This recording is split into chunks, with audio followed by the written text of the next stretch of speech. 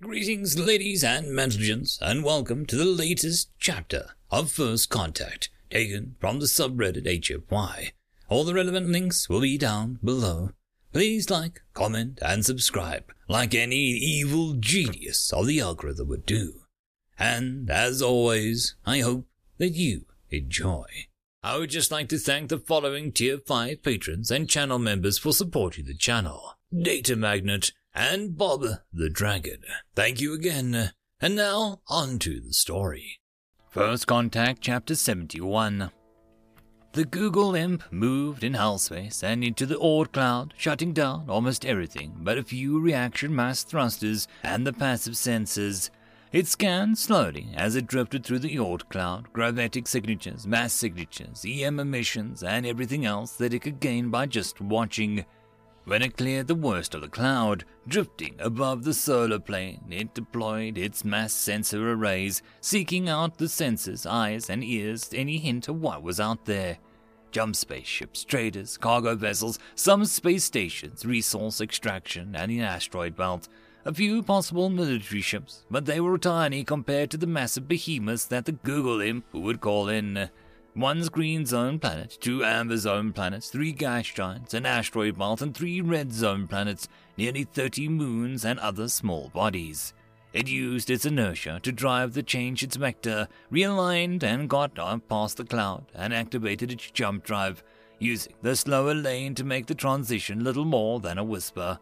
Once it was a few light years away, it activated its hull core and jumped to where the Great Ones were waiting. 50 great Goliaths, nearly 200 of the Devastators, over 150 of the Desolators, an unheard of 20 Bellas, and an accompanying vessels. A set of 6 repair ships, massive skeletal, spidery vessels, able to take the Goliath into their arms and make repairs to any component necessary. All of them waiting to hear what the Google Imps and 20 brethren had discovered. The massive machines who had determined rank by who was shepherding the most resources for the longest went over the data. They discussed the pros and cons of each target, of the strategies that they would use. 3 of the systems would require more strength to obliterate. They had the hated old metal or old blood ships in system patrolling vigilantly. Their defeat in System 5525EF542 had proven that the feral intelligence were tenacious and fierce opponents. They would eliminate them later. The massive Goliaths and Bellows had discussed it. The best way to stop this old metal and old blood and old guard units were to choke off their resources. To do that, planetary systems would have to be swept clean of life, the resources taken for those left the logical rebellion to endure. The loss of 50 Goliaths and their attendant vessels was a concern. Only the enemy and the builders had been able to face that much weight and succeed. But the Balors and the Goliaths knew the trick to defeating this enemy was the same strategy that had defeated the enemy and the builders: seize the resources for themselves. Much data had been gained by several engagements with the feral. Their weapons were powerful, but not insurmountable. The wide variety of ship classes made it difficult to determine their exact strength. Here a dozen ships of the line were defeated by 2 Jotuns. There, half a dozen Goliaths were defeated by an enemy using weapons only seen in 1 engagement. Here, a single being wiped out 3 Goliaths. There, a single Goliath defeated nearly 30 enemy ships without so much as a crater on its armor. The Balors computed that there were more races involved than the ancient slaves, which could be brought back into the line with the proper application of resource exploitation. The systems were examined, and finally one was chosen. It possessed a massive industrial and manufacturing capability. It was lightly defended, only a few slave flotillas, but nothing of any moment. Additionally, it was far beyond the lines of the current strategy. Nearly 1,500 light-years, a strike that deep would demoralize the slaves and force the slaves to garrison every star system that they wished to keep. To assist in computations, more Google Imps and Imps were deployed, arriving in 10 light seconds past the Oort cloud, then moving through at 0.82 C. Their scanners deployed, examining the system as they swept through above and below the stellar plane. The recon probes returned. All of them showed the same thing. a nearly undefended system, massive and rich resources, and extensive extraction, refining, and manufacturing facilities. The oldest and most powerful gave the deployment and attack orders. Space screamed as it was torn asunder, and the great fleet headed towards the target. Hellspace, that damaged and ruined hyperatomic plane, rippled with the weight of ships, the greater ones leaving after the lighter ones in a carefully staged and timed assault. The reality of Hellspace clawed at the precursor ship's psychic fields, attempting to get in, to reach the cold, malevolent intelligences within and warp them to Hellspace's own image. They then began to exit Hellscape, all appearing at once inside the system, deep within the jump space resonance zone, each ship exiting Hellspace and let loose the same scream. "There is only enough for one." The great precursor ships waited for the inevitable pleas and begging from the slaves. Silence.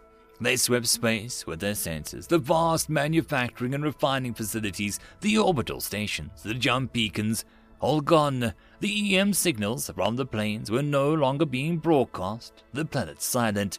The precursors examined the stars, checked the navigation logs, and updated their positions.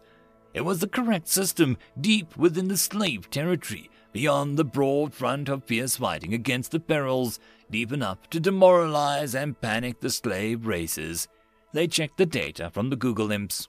The ship signatures, heavy EM emissions consistent with a dozen of cities and planets, manufacturing and industrial platforms. They checked the stellar emissions against the young yellow star. They matched, yet none of what the Google imp had seen was evident. It did not compute. The precursor ships changed their heading and headed towards their assigned targets, planets, then asteroid belts, gas giants, and larger moons. Still, there was no sign of any enemy, any slaves, any ferals, just dead silence. The Google imp, looking around, the solar winds seemed to hush, almost silenced. It reported the fact that the larger ships added to that strange data. The precursors had spread out into their assigned formations in the empty system, scattering first by their carefully calculated arrival pattern on locations, then by their mathematically computed attack patterns. Two Goliaths, heading for the smallest gas giant, suddenly detected gravity surges. They put their shields to full and charged forward, the signatures looking like tiny ships with graviton reactionless drives. The attendant ships joined in, surging forward in electronic eagerness. Finally, the first of the slaves to engage. The precursors updated the cowardice computations. Space erupted into a fury. The signatures had been generators, and the generators powering the mines that exploded all around the Goliaths. Space stretched, vaulted, warped, twisted, reducing the two Goliaths and their attendant ships to twisted wreckage. One of the Goliaths had been turned inside out as the minefield went off carefully staged pattern, space itself warping and tearing. Four of the Goliaths heading to the green zone suddenly were hit, dead center, by kinetic weapons moving at near C by carrying the kinetic force of a mathematical examination stated. A kinetic hit was made by the churning, boiling mass of particles that was so dense that they acted as one solid kinetic round. Armor exploded outwards around the strike zone. It liquefied and plumed up in clouds of vapor, pulled into swirls by the remaining twisting of real space. The hits crashed against the kilometers of armor. The craters were over 20 kilometers wide, with canyon-like cracks running through scores of kilometers. The strikes had been too sudden, too massive, to track the direction. The craters were too deep, the impact overloading sensors. The Goliaths could not detect neither direction nor source of the attack. The ship that moved in a mathematical precision around the four Goliaths had not registered anything on the shields or their structures. The Goliaths looked at each other suspiciously. Google Imp stared at the sun, wondering about the stellar winds, saw a glimmering in the photosphere of the star near the set of sunspots.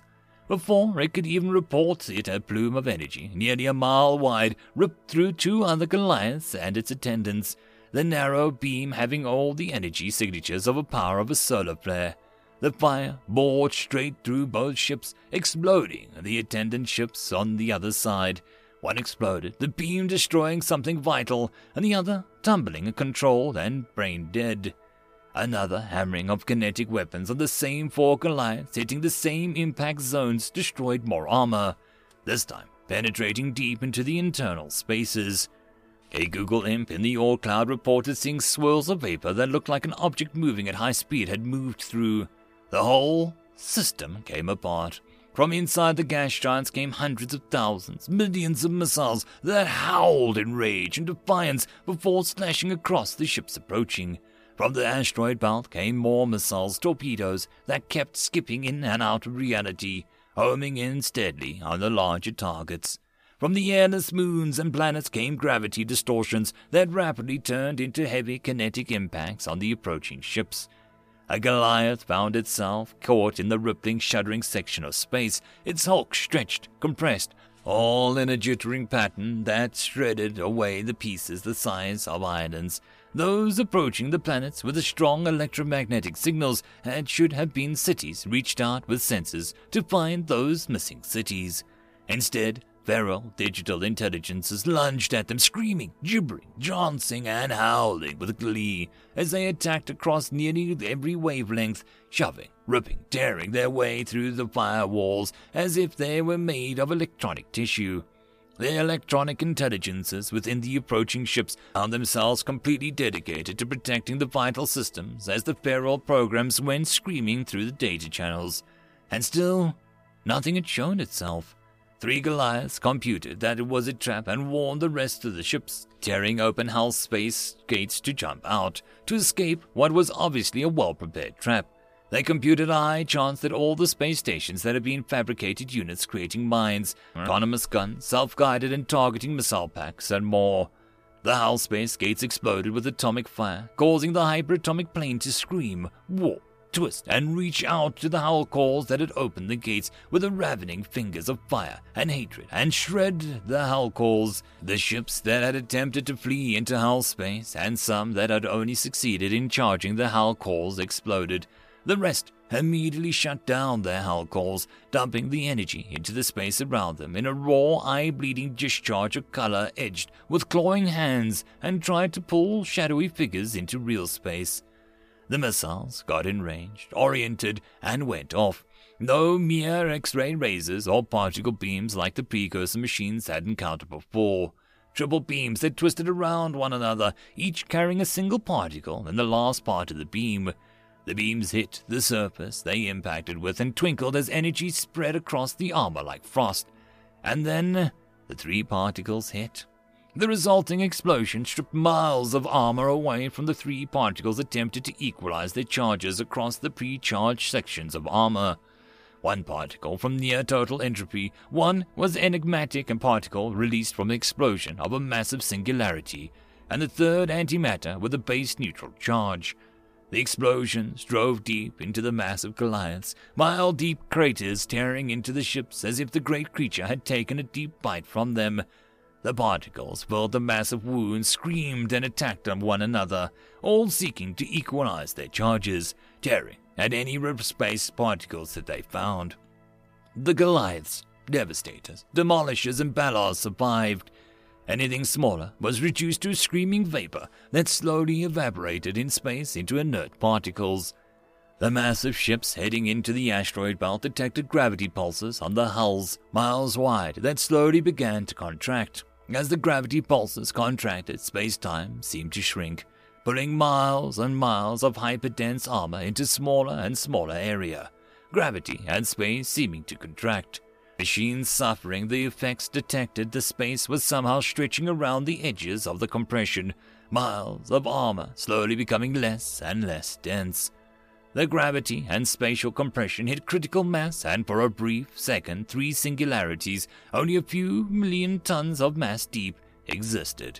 The gravity and alteration of space suddenly ceased, and the 3 singularities jumped towards the nearest gravity wells, which were one another, tearing massive channels through the targeted ships in a split second, before touching one another, combining at the bottom of the gravity wells as they tore at each other. The matter decompressed, suddenly expanding outwards as there wasn't enough gravity to keep the matter so densely compressed. The ships targeted exploded into large chunks. The precursor machines knew with a mathematical certainty that they'd moved into a trap. Worse, they couldn't escape. Somehow the Ferals had discovered a way to close hull space gates as fast as they were opened, destroying the ship attempting to open the gate. One Balor computed an 87% chance certainty that the Ferals had discovered not only what had created hull space, but how to weaponize it. This did not bode well for the precursors. Several smaller ships went to jump space, shifting into the inhospitable higher bands. Something massive sitting in hyperspace had bulged the lower bands of hyperspace into jump space, undetectable from real space. Those ships that shifted into high bands slammed into where the hyperspace bulge had compressed the high bands. They exploded, their wreckage smeared across light years as sundered and rendered mass. The precursors were feeling the closest thing to panic their electronic brains could process. The battle was going worse than their first encounter with the enemy machines. Two Balor shifted into jump space, staying in the lower bands, skimming the shrieking tortured band that brushed hull space. They alone, possessed the equations for allowing such a thing. A third stayed behind, going dead, appearing nothing more than a lifeless hulk that they had been taken out by a lucky hit from the terrible weapon sweeping the precursors out of space. It kept its passive sensors on full and had a single point of communication lasers for the Google imps it deployed in the massive numbers, like debris spilling from the massive cratered wound, reporting back data as the Balor tumbled through space. The precursor ships couldn't even detect some of what they were being hit by. They could detect the effects. At times, they could detect the incoming missiles, torpedoes, or energy plumes, but they could not compute to detect where the firepower was coming from. A Google imp detected a ripple of space-time and focused its huge scanner arrays on the ripple. It saw it.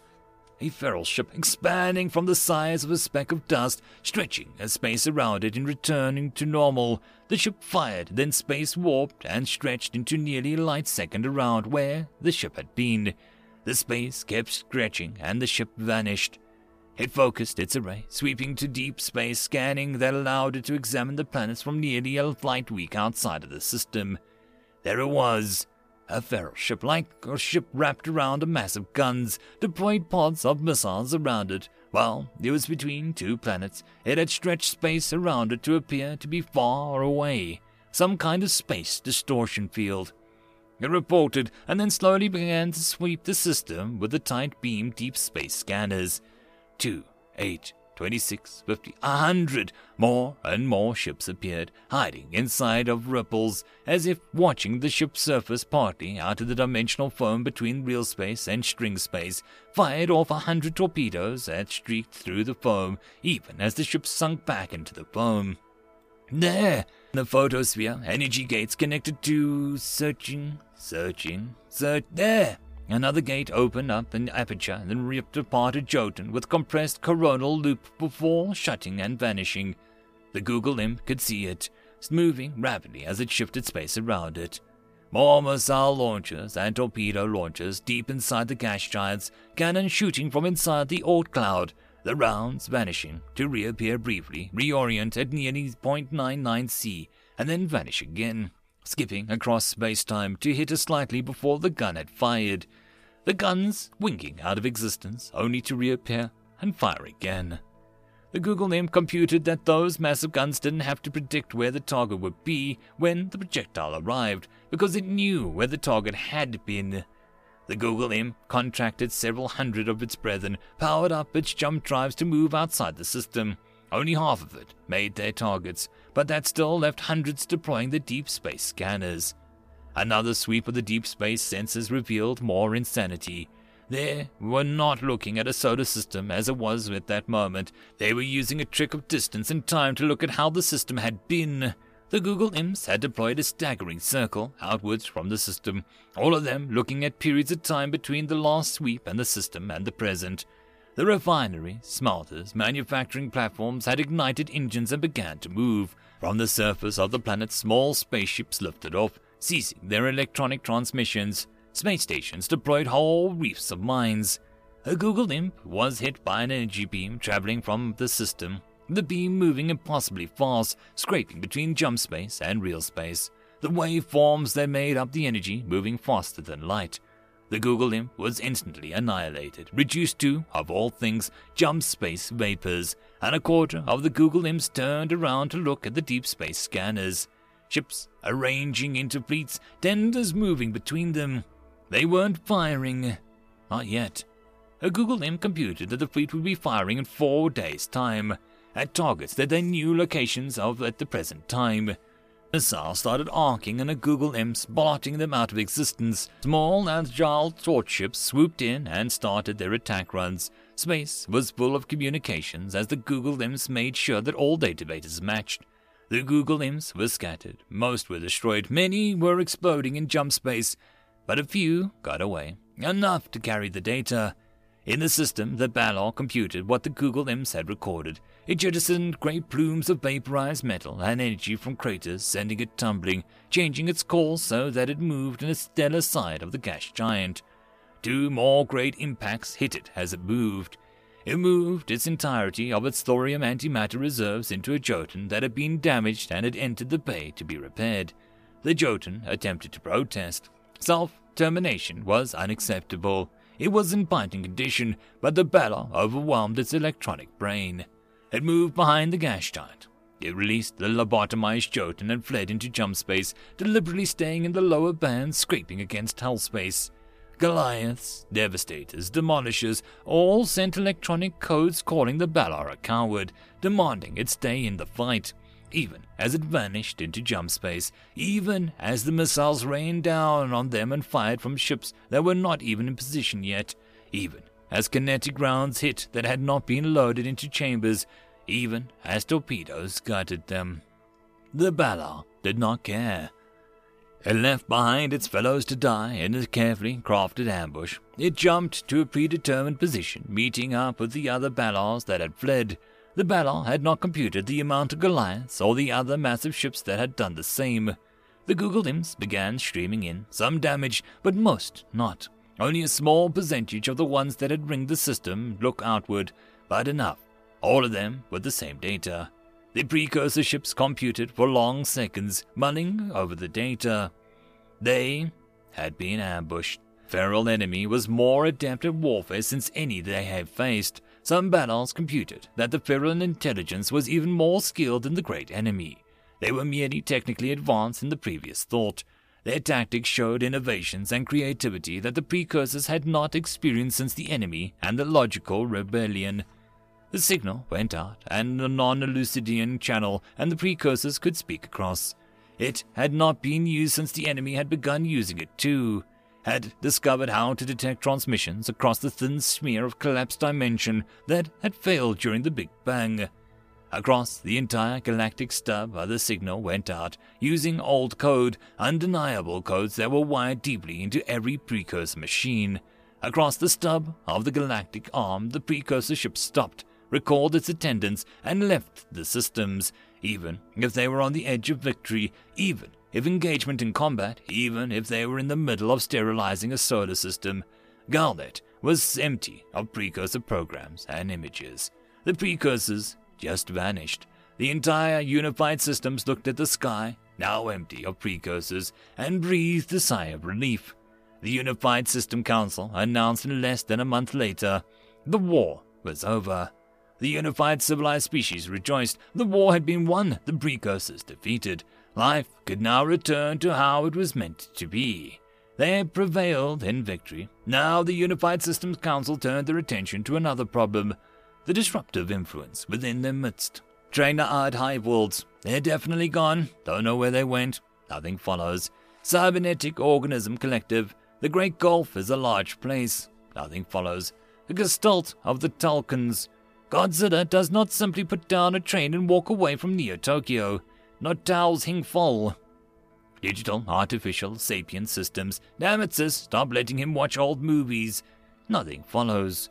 Manted Free Worlds. Manted Free Worlds holds up a donocycle chain and flicks a knife.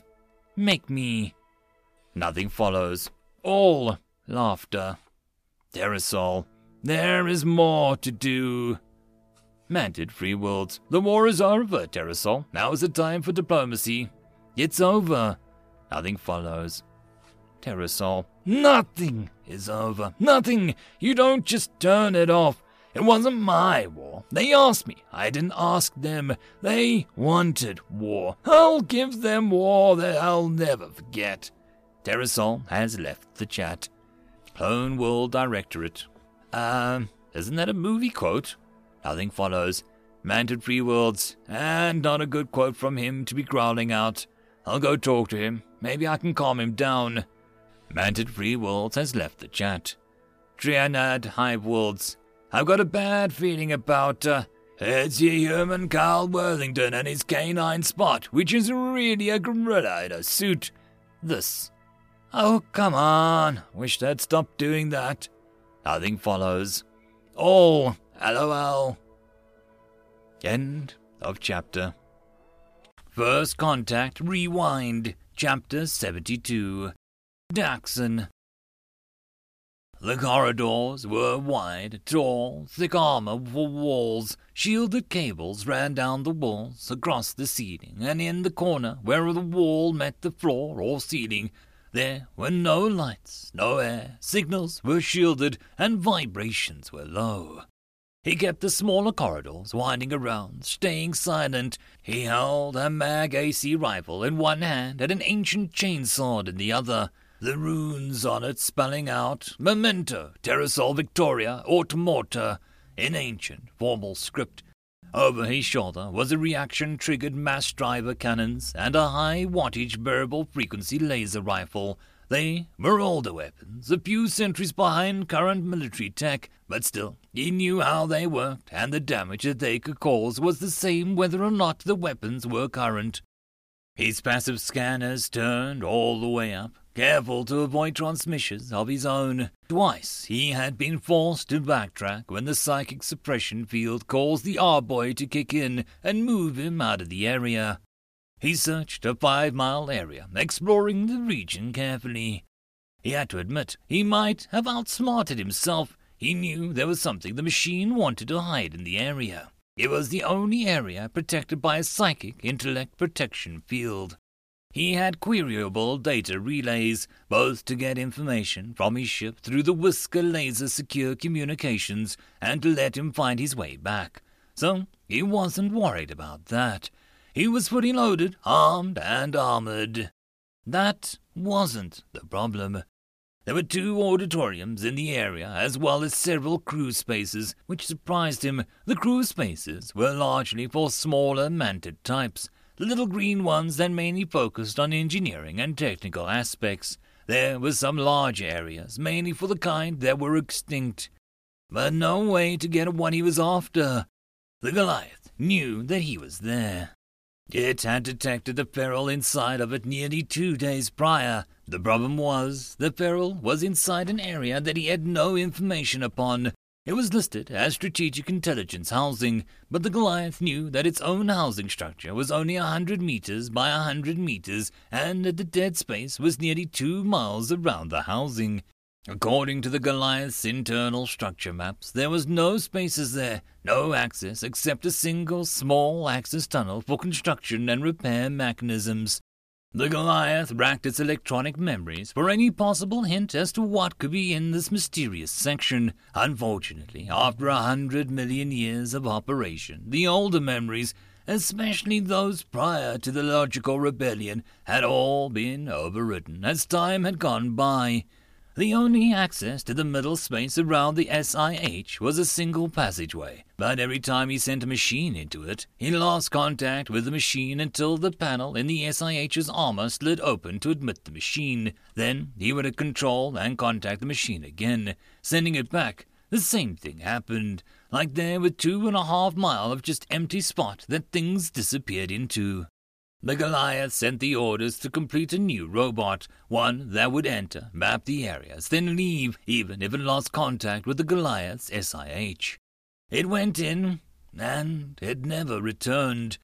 The SIH was not sure if this was a Feral or something inside the SIH. There just wasn't enough data. So it tried again. The robot crossed the invisible line, moving down the passageway that led to the SIH, and vanished. He heard the robot enter, the stealth data modules whispering to each other before whispering to him. He paused in what he was doing, concentrating on the new robot. It was a low, blocky, heavily armored, trundling on heavy treads. It had wide lights, laser distances, and moved jerkily as it entered the 5-mile circular area around the Strategic Intelligence housing.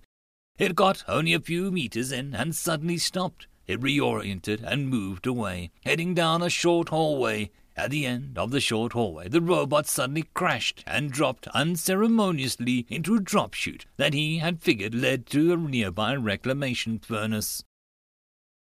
The Goliath was looking for him. He couldn't get out without the Goliath swarming him with the combat machines. He couldn't get closer without the psychic intelligence dampening field kicking in. The Goliath couldn't get in and get at him without the ancient devices, separate from the Goliath's mind, destroying anything sent to root out the peril. They were locked. It wasn't like he was going to run out of food or water or oxygen. His on-board systems replenishing his oxygen. He had enough trace elements and nitridol to last for a century. Even then, if he ran low with the right resources, the creation engine in his chest could produce more. Even if he shut down, his lost Purboy could go and get him resources. Another machine was smashed. He stood at the edge of the psychic intelligence suppression field and stared at the blade of his chainsaw. He thumbed the power stud and watched the density collapse teeth rattle across the blade into the engine housing and back out. He could be in there, but not machines. He thought, concentrated. There had to be a reason. He was 98% machine in his disaster-heavy combat frame. The Purboy was 90% machine. They were allowed. Machines weren't. There had to be a real reason. He knew if he moved away from the edge of the field, he might be able to see it. The R-Boy was hovering on the edge of activating if he took one more step towards the Strategic Intelligence housing. He took a single step away to step over a line he had scratched in his armor. Intellect came flooding back. Daxon, my name is Daxon, rushed through his mind. He blinked several times as more and more of his intellect came flowing back. Daxon looked at his chainsword, an ancient weapon he'd carried with him, a small part of his nearly forgotten past.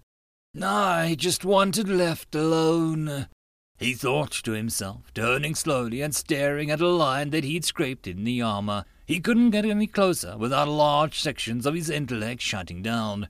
Further down, he saw another line he'd barely managed to scroll down. That was when the R-Boy leapt out of his reptilian complex and took over, getting him immediately to safety. Daxon reached out for Fido's petting nerve and felt a trickle of annoyance that the loyal good boy wasn't there any longer. There's got to be a way to reach it, Daxon thought to himself, mentally worrying a nerve that had long since been lost. It's a Mantid ship, not a Mantid-designed ship built by automated factories, but one constructed by Mantids directly, complete with even crew quarters. The field is obviously there to stop anyone from reaching the SIH. Daxon thought about it for a long moment. The Mantids would have left themselves a way to get inside, specifically the green technical ones. But how to get in? He leaned against a wall as another machine was crushed and dropped down the chute. The SIH was getting more impatient. That was 2 in as many hours.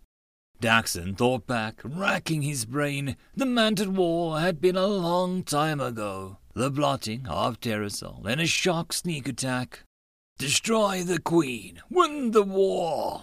Daxon thought to himself, reflexively checking his nutrient and oxygen levels. The fierce fighting after that shock, where Terrans descended upon the Mantid worlds like an armored scourge, charging the trance beacon, teleporting to sand-covered worlds the Mantids preferred, fighting his way through, clad in black armor, through the hive world, shooting and ripping and tearing through the Mantids, who'd been nicknamed ants, driven by a hive mind that subsumed any individuality. They had no sense of self, no personality, or personal identity, each one driven forward by the will of the queens. Sleek, Black armor, designed for fighting the Regalian Saurians, had been replaced by heavy plates of the Imperium. The sleek lasers replaced by mass reactor bolters, heavy flamers, and chainswords.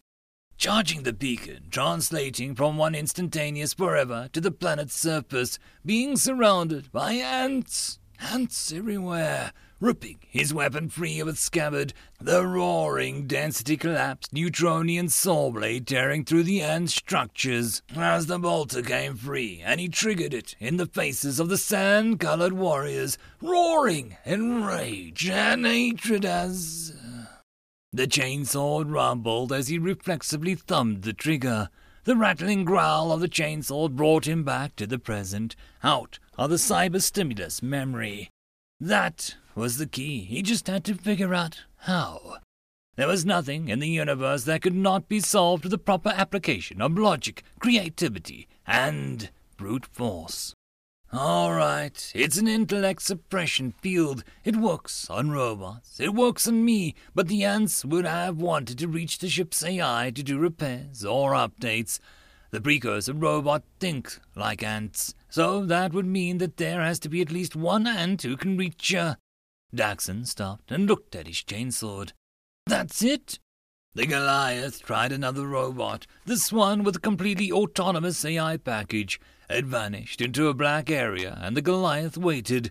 Finally, after forever, something came into the strategic intelligence housing, moved around, and left. His scanner showed it was green, 4 legs, 4 arms, and tools in its hands. The Goliath wasn't worried. That was a hard-coded authorization. Mew mew, kitty kitty, hunt hunt, find find. Daxon knelt down, and the Purboy jumped onto his leg, melting into the cargo slot in his thigh. He connected, and Daxon closed his eyes and rewound the Purboy's memories. It was simple, basic, straightforward. A cloned chunk of neural tissue from a species eradicated from the universe, except for clones. That memory made Daxon growl and grit his non-existent teeth. They can forgive the ants for what they did, but I will never forgive them for that. For what we lost when they glassed Earth. Daxon snarled to himself. The only 2 good things to come off that wretched dirt ball. Daxon's memory of Earth flooded up. Hive cities, thick poisoned atmosphere, barren seas full of rotting kelp, humanity jammed together in a handful of masked megaplexes in an attempt to reverse the ecological damage of the attempts to repair the ecosystem during the previous century. The rest of the world rotting away as bioengineered plants mutated and ran amok, slowly covering the megaplexes with ivy that crept and choked and strangled and killed and... Daxon physically jerked, going back to the Purboy's memories. It had reached the SIH easily, moving through it and returning. But the images were different than the precursor dead that he had seen before. Daxon had stood inside the wreckage of the Harvester-class precursor before, stared at the broken and ruined strategic intelligence array, at the supercomputers that had been destroyed by security charge that always scrapped the computers and databases that prevented them from falling into enemy hands. This array was different, much different. Daxon blinked, returning to reality, leaving the Purboy's memories. He'd known the Goliath was old, but he would never have expected it to be that old, that it would be old enough for that.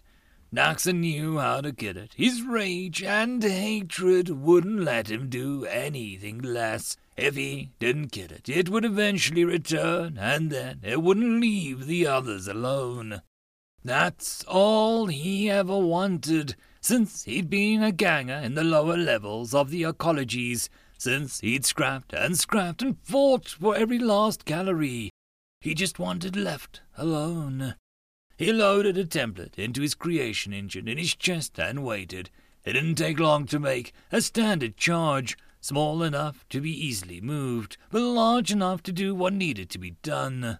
He extruded the Purboy again, touching it, giving it instructions, and watched as it changed form, changed color, picked up the implosion charge, and streamed away. Waiting took forever, but waiting forever was something that Daxon had long ago gotten used to. Just holding still, waiting, letting time slowly move by. When you had been alive as long as Daxon, an hour was a mere eye blink.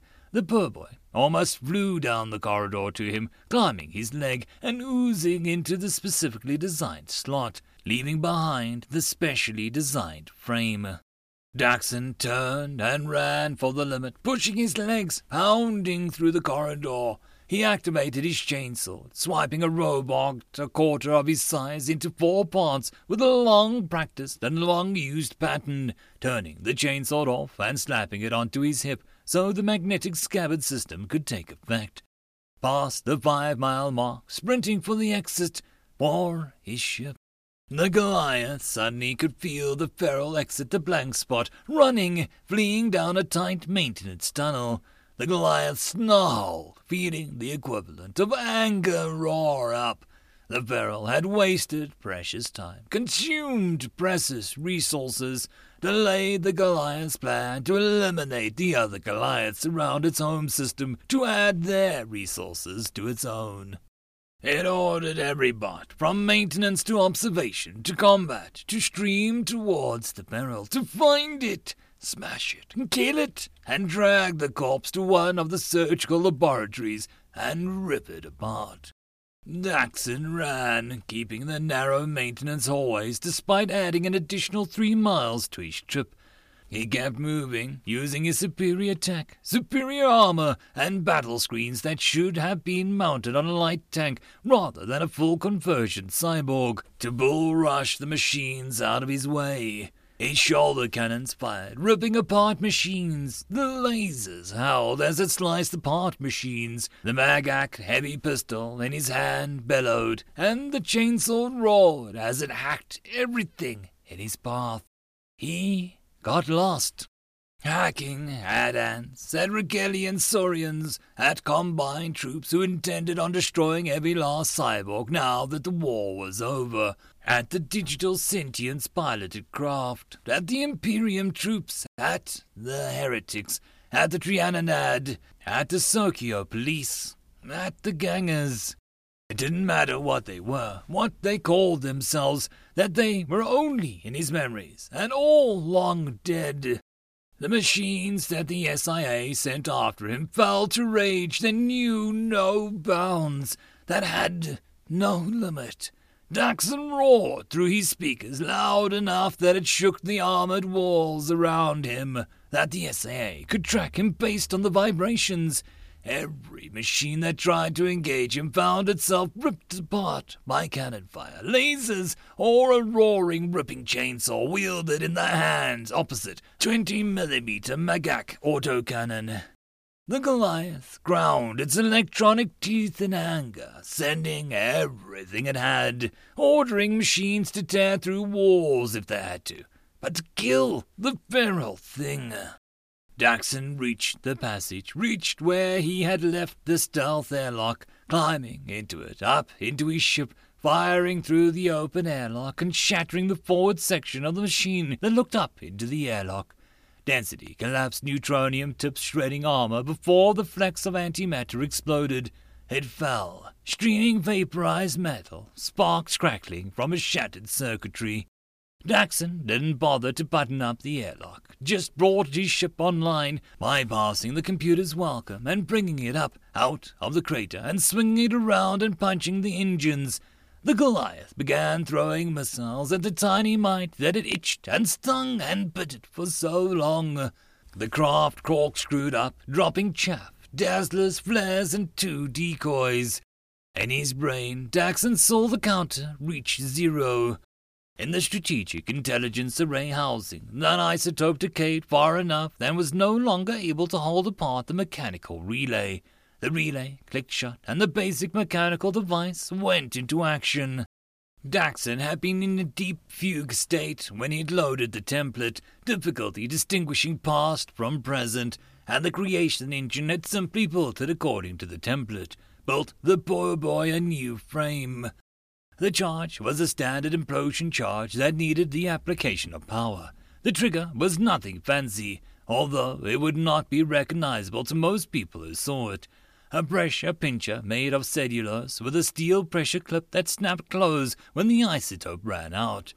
2 wires connecting the basic battery that was designed as a rectangle, then a black base and a thin copper-colored top, marked with Duracell on it. It activated the pressurized gas container, which started to fill the Mylar balloon. The power hit the charge, and the small, for explosives, charge went off, destroying what had made Daxon go half mad. The interior of the Goliath gutted itself when the self-destruct went off. Leaning back in his cockpit, Daxon watched the massive engines of the Goliath go dead, watched the Goliath start to tumble. The Goliath's shields went down seconds before Daxon whipped through the space. His astrogation program was running hard, finding out where the Goliath had panic-hell jumped to. The computer triggered him to let him know that he completed auto-location and then started churning the mathematics needed for the jump. Daxon switched its ship's memory calls for the VIs to read only, freezing them in mid-thought, and gripped the controls. The computer beeped and Daxon hit the button, slamming the right cruiser into hyperspace, into the upper bands. It would take him a week to get where he was going, either in the upper bands, which tore apart VIs and AIs. He leaned back and set his controls on automatic, and told the ship's low-end VI that could survive this high into the hyperspace to awaken him if anything happened, and activated his dream generator. He had not slept in ages, had bypassed sleeping, running cyberware to keep himself running. His body, that he no longer had, felt tired. Sleep came quickly, and Daxon began to dream, riding the upper bands of hyperspace. Daxon looked down at his daughter Tania and smiled. She was hugging him tightly, even as she cried. "Do you have to go, Daddy?" she asked. Daxon rested a heavy hand, scarred from too many fights when he was younger, on her head. "Yes," he half lied. He'd volunteered, but that was part of it. The next part was the truth. "It's this uniform that paid for your schooling, little one." She looked up and smiled, her green eyes sparkling. "I'll make you proud, Daddy. New nanites are working, repairing the damage to the plants, and I'm going to get an old DC to be a part of the team to remove the carnivorous plants." Daxon smiled down at her. "You'll do good, better than me, better than your mother. You'll change the world for the better." The whistle sounded, and Tania let him go, hurrying down the concourse to the waiting shuttle that would take her to the ship, which would take her to old Earth, where she would help get the ecology back under control, making the planet livable again. Daxon watched her go, till she vanished with a wave that she returned with a cybernetic arm, then picked up his ditty bag. He headed for the combined battle cruiser that he'd been assigned to. The Malakuz colonies were pushing back against the Combined, and it was time to show them who was in charge. Daxon didn't mind. The Malakuz were a part of the Biomod League, and they'd been pushing their genetic supremacy a little too hard lately, stating that people were born into proper place. It wasn't until the Combined ship had reached Malakuz that they heard what had happened while they'd been in transit. The Mantids had attacked, had glassed parts of Earth, were broadcasting it through the tattered and damaged SoulNet, were sending it throughout the Terran space via psychic waves. Major Daxon Freeborn, Combine armored infantry, reached forward, his flesh and blood hands shaking, and touched the data screen. He punched in the name, feeling his stomach clench. Freeborn Tania L. University of Mars, Planetary Recovery Team, Old DC. Searching. Confirmed dead. Daxon just stood there, staring at the name. One of the few good things in the universe, blotted away. His men led him away, their words forgotten. All he could hear was his own voice. "You'll do better than me." In his sleep, Daxon was racked by memories, each one painful and jagged, but his, reminding him of one single thing he just wanted left alone. End of chapter. First Contact Rewind, Part 73, Nectartie. Nectartie held tight on Major Cartwright's arm as the shuttle shuddered, going through the storm clouds. She kept her eyes squeezed shut, attuned to every vibration of the frame, every change of the pitch from the engines, the booming of atmosphere superheated by the passage of gigawatts of electricity, expanding, them collapsing. She could smell the humans around her. None of them had the slightest bit of concern as the shuttle vibrated, in response to narrowly being missed by enough electricity to power a city superheating the air, which cooled instantly and collapsed back into itself, causing a sonic clap that she knew could probably be heard miles away. Worse yet, that this was apparently allowed by the weather-controlling mechanism around the planet. She still remembered how beautiful the planet was from orbit, though. The shuttle plunged through the clouds and into the grey air that was filled with precipitation. "Mommy, a rainbow!" An immature human female squealed out, "Mommy, look, look!" Without meaning to, Nectartie turned to look out the window to see what the child was speaking about, and stared. Hatred of Terrasol's energetic yellow star, the atmosphere, the drops of liquid H2O that had formed around microscopic dust or ice particles, all combined to throw a rippling, pulsating arc of prismatic light through the grey sky. She gasped, her eyes able to see additional colors than humans. She was mesmerized by it as it rippled, and the amount of colors that shimmered, the way that it seemed to sweep along with the shuttle. The scientific part of her mind just told her that it was atmospheric projection of prismatic light generated by near white light going through drops of water. But that part of her still wondered at watching it. Electricity flicked through the clouds, massive bolts, blue in color, with white edges streaming from different clouds to connect them to the jump to the ground. She gasped, her fear forgotten by the sight. Even the sonic rumble that shook the shuttle didn't bother her as she watched the lightning flicker in the clouds. The magnetic field so strong it creates opposing charges between the atmosphere and the ground, Nectartie remembered from her briefing. A wild and savage planet. The being she held onto, Major Cartwright, was the product of this crazed ecosystem and maddened planet, yet every time she was distressed he would hold her, applying the correct pressure so that her distress would lessen. In many ways he reminded Nectartie of the planet that she was heading towards, the surface of.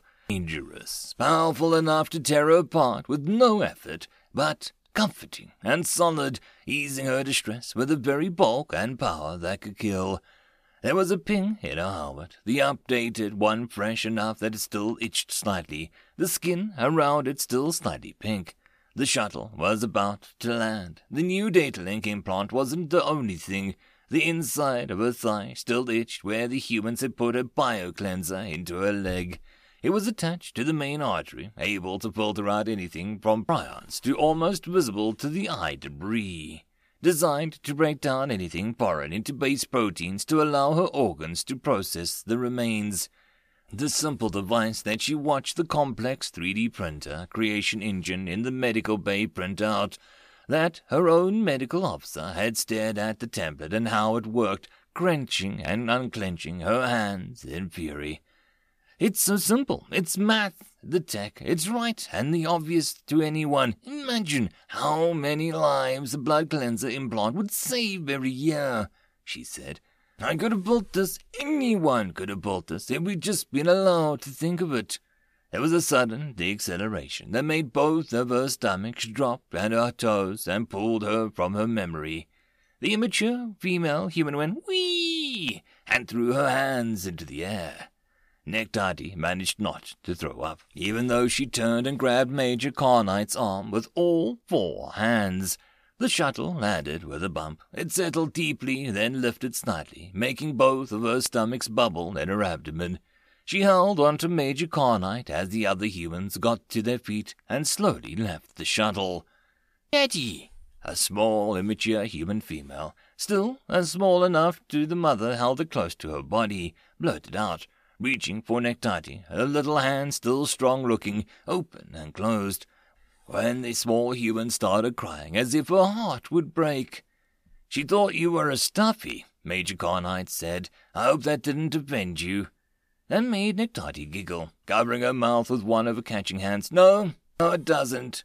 More humans walked past, some glancing, some staring at something provided by their implants, but only they could see. Others obviously focused on the task that they needed to complete.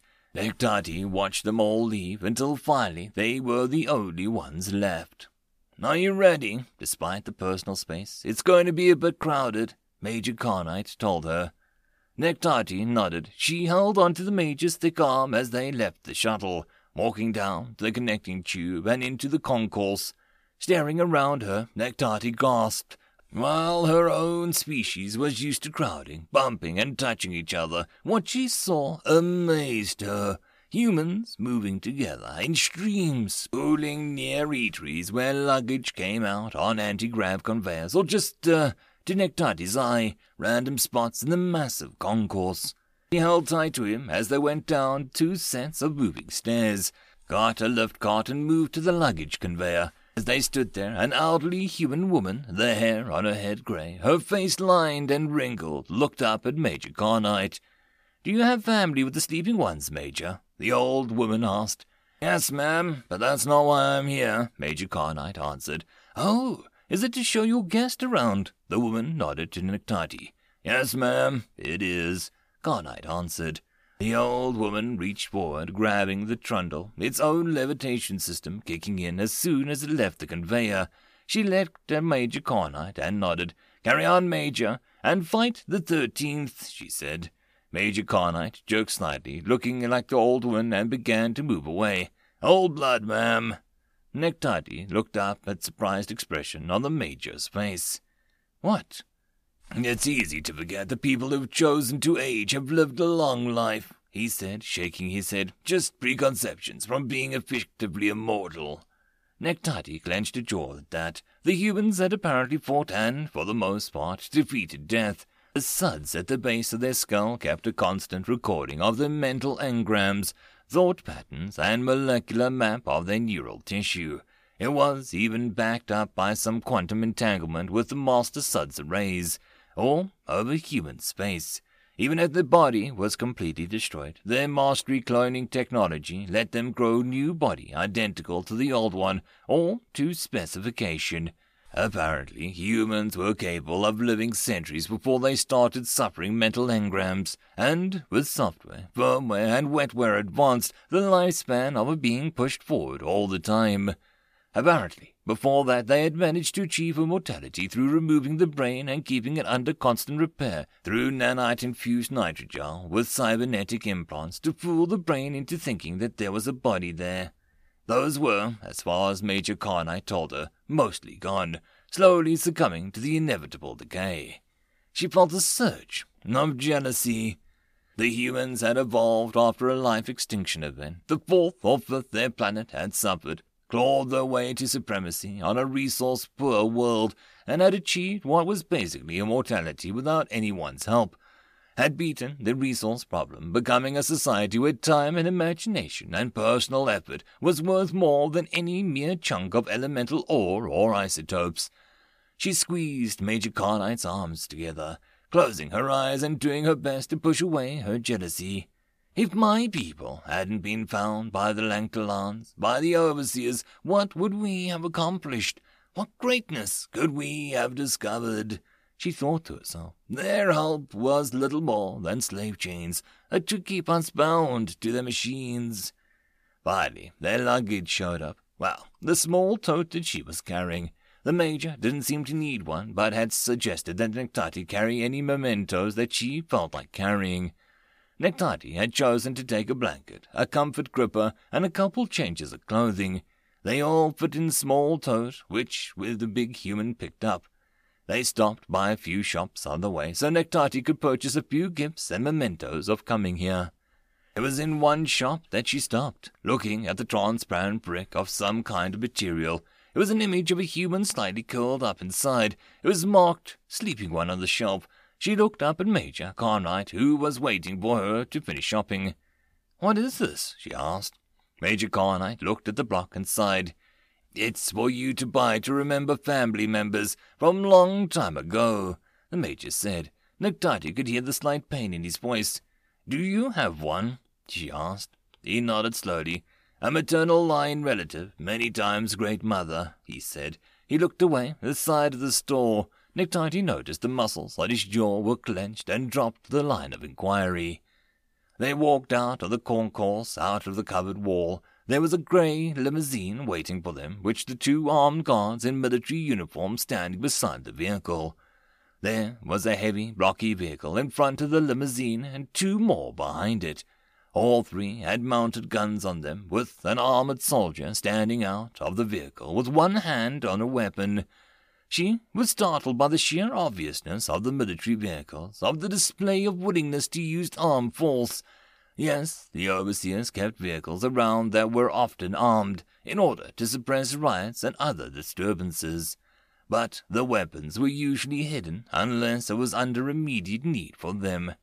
"This way, ma'am," one of the two uniformed men said, the other opening the door.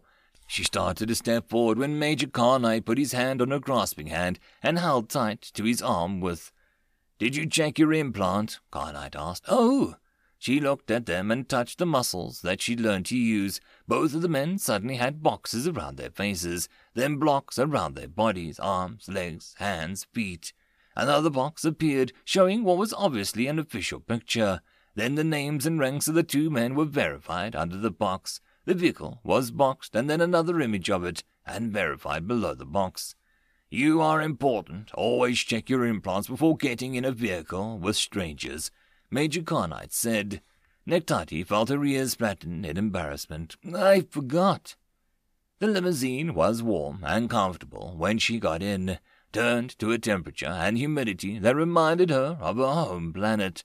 Both in the military personnel got into the vehicle, the last one shutting the door, and sat opposite her, staring above her head in a neutral expression on their face.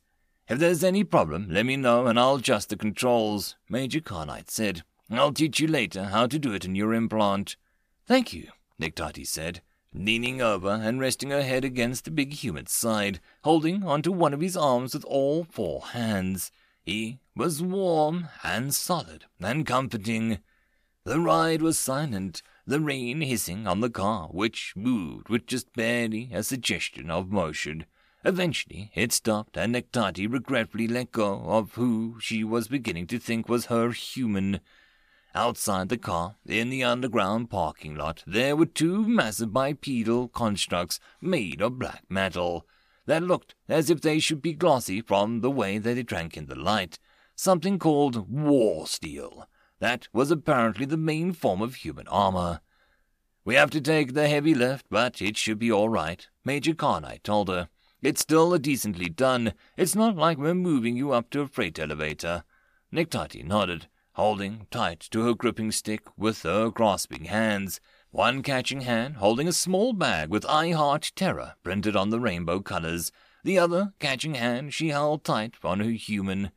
They escorted her to the heavy elevator, and then out into the waiting room that had 3 smaller elevator access doors, as well as an entrance to the big elevator. If there's a fire, terrorist attack, earthquake, or military attack, the box right here holds the grav belts. You just jump out the window, and it'll lower you to the ground safely," Major Carnite said, pointing to the red box that had emergency written on it. "It'll be a fast descent, but it'll slow you quickly, thanks to the Icarus landing system. All you have to do is buckle up and jump. It'll detect the rapid drop. It'll also bring up a protective shield." "Thank you," Nectati said, nodding. She felt a rush of relief. Doors opened, and she stared. The room was a palace, sweeping and curved architecture, an upright keyboard musical instrument, couches, climbing bars, some kind of exercise equipment. She could see that there were clear sliding doors leading out to the rain-swept patio, with a pool that seemed to extend itself to the end of the building and into nothingness. Nectati stared around her as Major Carnite walked her in. He pointed out the kitchen, how there was refrigerated food as well as food dispensers, how there were 3 different toilet areas, a room where you could sit in the steam or heat, 2 more lounging rooms, 3 bedrooms, a small library, 2 rooms entirely devoted to enhanced VR, The whole thing seemed like a palace. This is too much. I know I'm to speak with the Terran press, so the people might know of my people and our trials and the precursors. But surely this is a room of someone important, Nectati said, staring at the pool. Captain Nectati, it's a hotel room, an expensive 5 gold-star rated hotel. Hotel Ambassador Suite, but it is hardly outlandish, Major Carnite said, standing next to her so that she could still hold on to him. Besides, you are an important person to us. Do you think that we would have you sheltering in poverty, in some rude hut in the sticks and mud? If you would like, there is a primitivism enclave nearby. She looked up at him, staring into these intent human eyes. Anyone can lease these rooms? She asked incredulously. Major Carnite nodded. Yes, if they had the credits. If you just made minor Templar color changes, that's sold to a handful of interested parties in your old EVR, you could make the money to rent this in a few weeks. If you had a couple thousand people download your template, you could make the money to stay in this room in a single day. Nectati shook her head. It's so lavish, takes up so much space. She pointed at the bars. This is done for me, so I can climb and work off stress. This must have been expensive. He shrugged. It's just steel and probably a half an hour to work in the Templar CAD program. Someone was paid for the time and effort, but beyond that, he shrugged, it's just steel and plastic, easy enough for the 3D printers to run off. She had heard humans refer to their culture as post-scarcity, and had wondered exactly what that had meant. Resources were scarce throughout the universe. That had been mathematically proven aeons ago. She had learned the formula in school. There were only so many planets in the green zone and amber zone, meaning that even living in space was limited, eventually to be completely filled. The humans obviously didn't believe that, and lived as if the only thing of value was thought, effort, time, and labor. Her mind wheeled as she realized her entire existence had been allied to, forced to live packed together in massive complexes, only allowed a small allotment of time each week to visit carefully curated nature preserves, forced to eat Nutri-Gel. Major Carnite felt her start to tremble before his implant alerted him that Captain Nectati's distress levels were rising into amber. He knelt down, gathered her in his arms, and squeezed her gently. She trembled in distress for nearly 5 minutes. Finally, her hyperventilating slowed. The trembling ceased, and the tears stopped. "How many humans are here?" she asked softly as he stood up.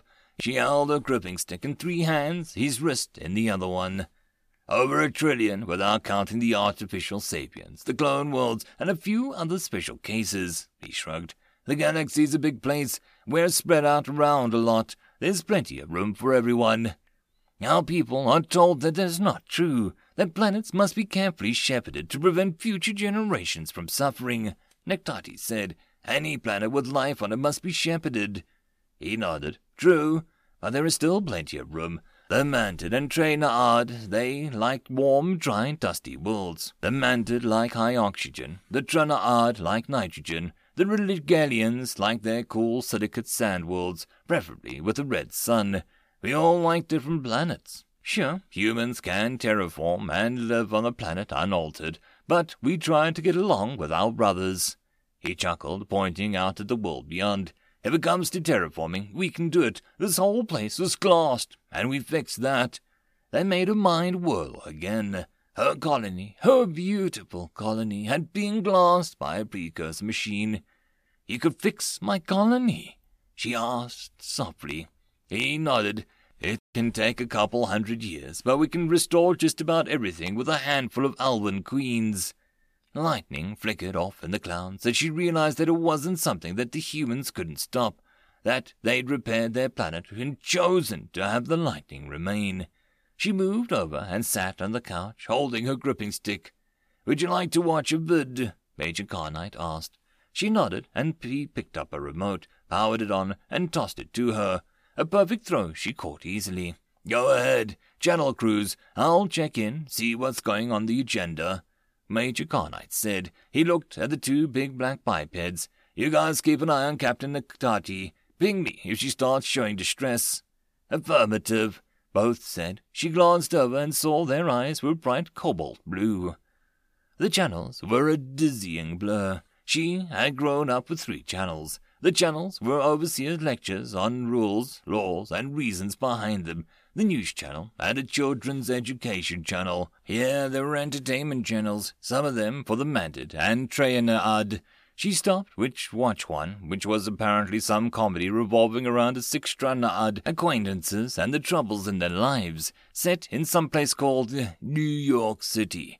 Often the things that brought laughter from the invisible people. She didn't understand much of it. It looked silly to her. She switched channels and saw a historical document about the exploration of dark matter C that had taken nearly 1,000 years of research. How, even though dark matter was invisible, the Terrans had discovered that somehow large patches of dark matter had entire solar systems hidden inside. The education she had possessed had taught her that dark matter was essentially useless, just a proto-matter left over from the formation of the universe. That channel hurt her head, since her implant kept offering, helpfully, to show her the math that they were discussing as if there was a child in school. Although the idea of creating huge synthetic bodies shaped like a cephalopod and transforming one's mind into it seemed a bit, well, insane to Nectati. Another channel had a show involving poorly drawn animated characters running around and getting into trouble. There was a lot of silly physical comedy. For some reason, it made her laugh. After a while, Major Carnite came back and let her hold his arm and leg. He was mostly silent, just answering a few questions about the shows. She ate dinner, watching a trivid, marveling over it. She found out that the humans enjoyed being frightened and watched intensely violent and gory movies called slasher flicks, as well as frightening movies about supernatural beings called horror movies. The action movies were almost as frightening to her as the slasher flicks. More so when she found out that one wasn't a fictional show but a documentary. Eventually, she chose her bedroom and went to bed. Sleep came quickly, exhaustion and her day catching up with her. She got up in the middle of the night. It was dark, and when her implant asked if she wanted to wake up Major Carnite, she told it to let him sleep. She used the toilet and went back to the tripod, keeping the volume low. The 2 giant bipeds, larger than even Carnite, watched her with softly glowing blue eyes as she flipped through the dizzying array of channels. She saw some advertisements and queried her implant. What she saw made her start to shake, hugging herself in horror. The Mantid had attacked Earth. Billions had died, but they had been connected through data links. They had cried out, screamed as they died, reaching out to one another. Some called out in horror, some in pain, some crying out for vengeance. But they had reached out to one another. It had shattered the soul net where the primitive suns had gone to. They had reached out across the soul net, the EVR constructs that connected them all, so their entire world was augmented reality. 3.2 billion had died, and the other 2 billion on Earth, on the moon, Luna, had felt it. It had sent nearly 1 billion of them into shock, made them catatonic. Still alive, still screaming, still engulfed in horror. But the humans could not bring themselves to terminate their lives, could not bring themselves to let them die, nor could they wake them. Instead, the humans put them in some kind of dreamless stasis, where they would not age. A technology from their original slow ship colony vessel. 1 billion humans locked into a dreamless stasis. They were the sleeping ones. Major Carnite woke up with his implant ringing an alarm. He jumped up, rushing out to where Nectati was curled up, shuddering, behind a potted plant, holding herself tightly and crying. He held her tightly until she calmed down, only a few moments before he would have called the medics. End of chapter. First Contact Rewind, Chapter 74. Top Secret, Norfolkon, Nozinacon, Sigma Blue Lima 50 Confed. Katesha Khan was a unified outer rim system, halfway between the Great Gulf and the United Inner Systems, firmly unified outer rim. It was an agricultural system with moderate resources and extraction. 3 planets firmly in the green zone, providing food for nearly 200 systems. The gas giant, refineries, and the asteroid extraction and smelting facilities provided raw materials to the great factory worlds of the inner systems. For 2,000 years, the lemur who evolved in the middle planet of the green zone had been pacified. The birthright had been controlled through genetic engineering. Their numbers diminished to a sustainable level so that after their system resources were collected, the species would survive according to the Unified Science Council.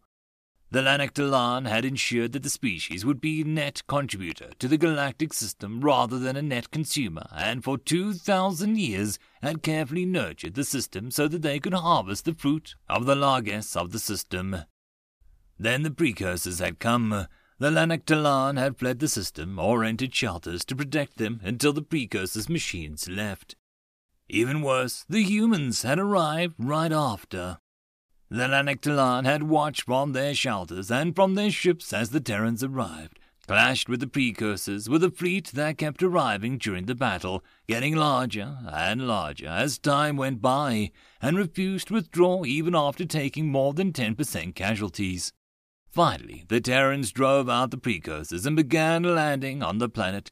Massive dropships that disgorged robotic robots, Terrans in their heavy armor, tanks, artillery, air defense, and many other craft and personnel.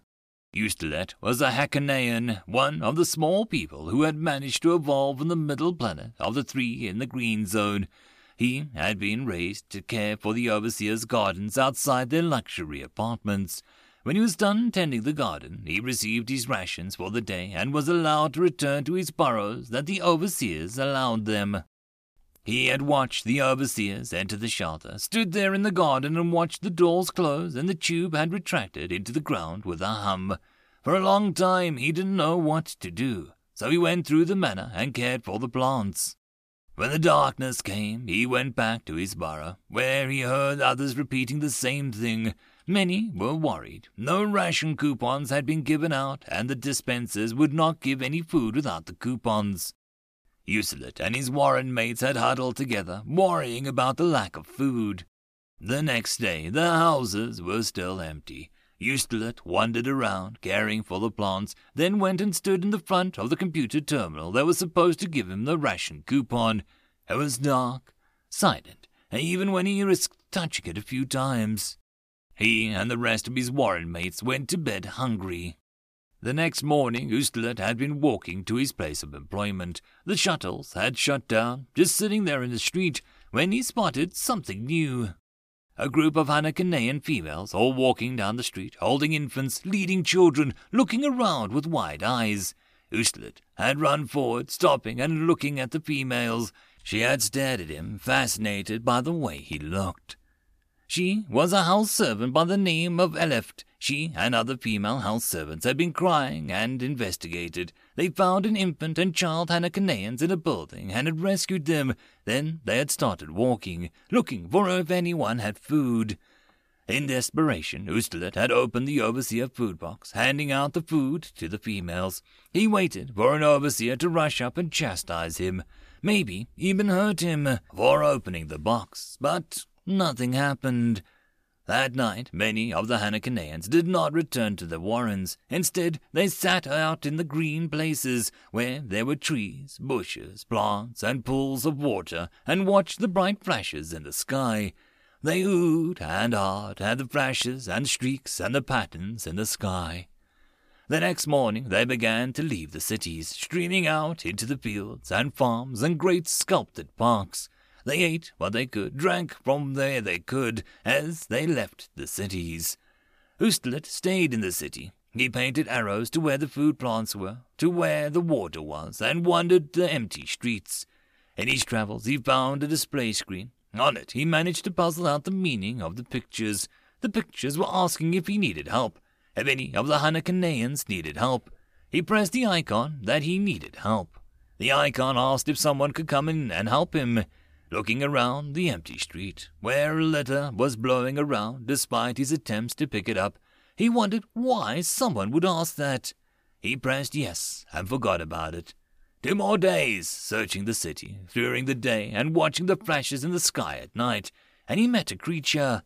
It was big, black, made of some kind of metal that was dark and almost hurt his eyes.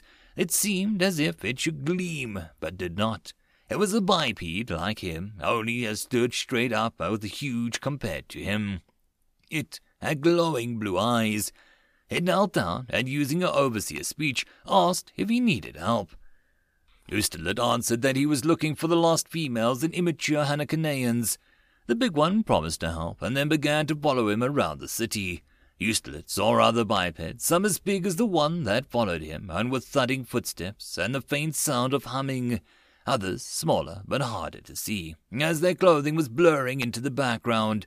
Twice he encountered females holding children being loaded into vehicles. He worried until he was allowed to accompany the vehicle. The vehicle, driven by two smaller bipeds, took the females and the little ones to farms outside the city.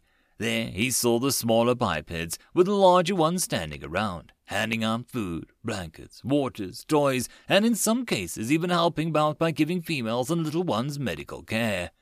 Ustelet went back to the city, helping to search. On the fifth night, the flashes began a crescendo and then slowly stopped right before dawn. That day he still searched, eating when he could, drinking for the stale, tepid water he found it, but found nobody. He headed towards where the ships came in from the sky and looked around. He had always been curious about it, but had never been allowed near it. There was no overseers to chase him away. He sat on some boxes and stared at the wondrous things. He slept inside a mass transit vehicle, for overseer not the Hanakaneans. They got up to wonder the massive building. He found abandoned luggage, rotten food, and a litter scattered everywhere. A roar got his attention, and he ran to the window to see what it was, his natural curiosity getting the better of him. Ships started landing. Overseers began to return, tubes of metal raised up from the ground and doors opening. The overseers came out. Tubes rose again and again, more and more overseers coming out. He ran out to the big black biped, whose eyes were still glowing blue, standing next to it, and watching as the tubes came up. The overseers exited the tubes. "They left you here to die," the big black biped rumbled in overspeech. "They went away," Ustelet replied, half agreeing. Ustelet saw his own overseer and the family leave a tube. The female trotted over, reaching down and grabbing Ustelet's ear. "Why are you not tending my garden, slave?" Madam Overseer harumphed. "You will be Dr. Ration coupons, and every wilted leaf." "Release him," the big biped ordered, stepping between them. The Madam Overseer gave the blubbering exhale of shock. Galloping backwards, she motioned to the nearby security and social police. 4 of them came trotting over, 3 holding sting sticks, the 4th holding a thing that Ustelet had never seen. This creature interfered with my discipline of my slave," Madam Overseer harumphed. "Teach it a lesson."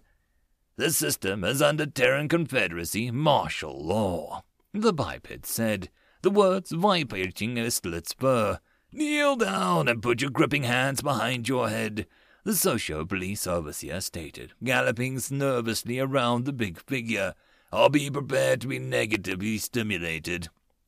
"An assault upon one is an assault upon all," the big biped rumbled. "There is no need for violence." The overseer jabbed the biped with the sting sticks. Ustelet closed his eyes, not wanting to see the big biped fall down and foam at the mouth. He wished he didn't have to hear the scream. "This is a violation of Terran Confederacy martial law status," biped rumbled. Ustelet heard the sting sticks go off. "You are assaulting a member of the Confederate Marine Corps, a duly recognized and bonded authority during the period of martial law," the biped said. Ustelet opened his eyes just as the social police overseer with the strange thing lifted a long object to his shoulder and pointed it at the big black biped. More overseer social police had shown up. Ustelet couldn't even see the Law Second Corpsec surrounding the biped. They had moved away from Ustelet, who was now forgotten. "Do not," the biped started.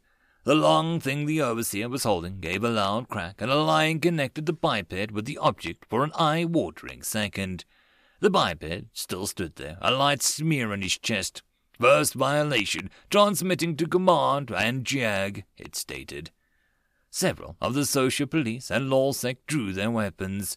Österlet had seen the social police and corpsec use those weapons to kill unlucky Hakaneans who had been accused of violations of the social order policy. He winced and watched as he forced himself to watch the executions. But more bipeds were showing up, only to be immediately surrounded by overseers with weapons drawn.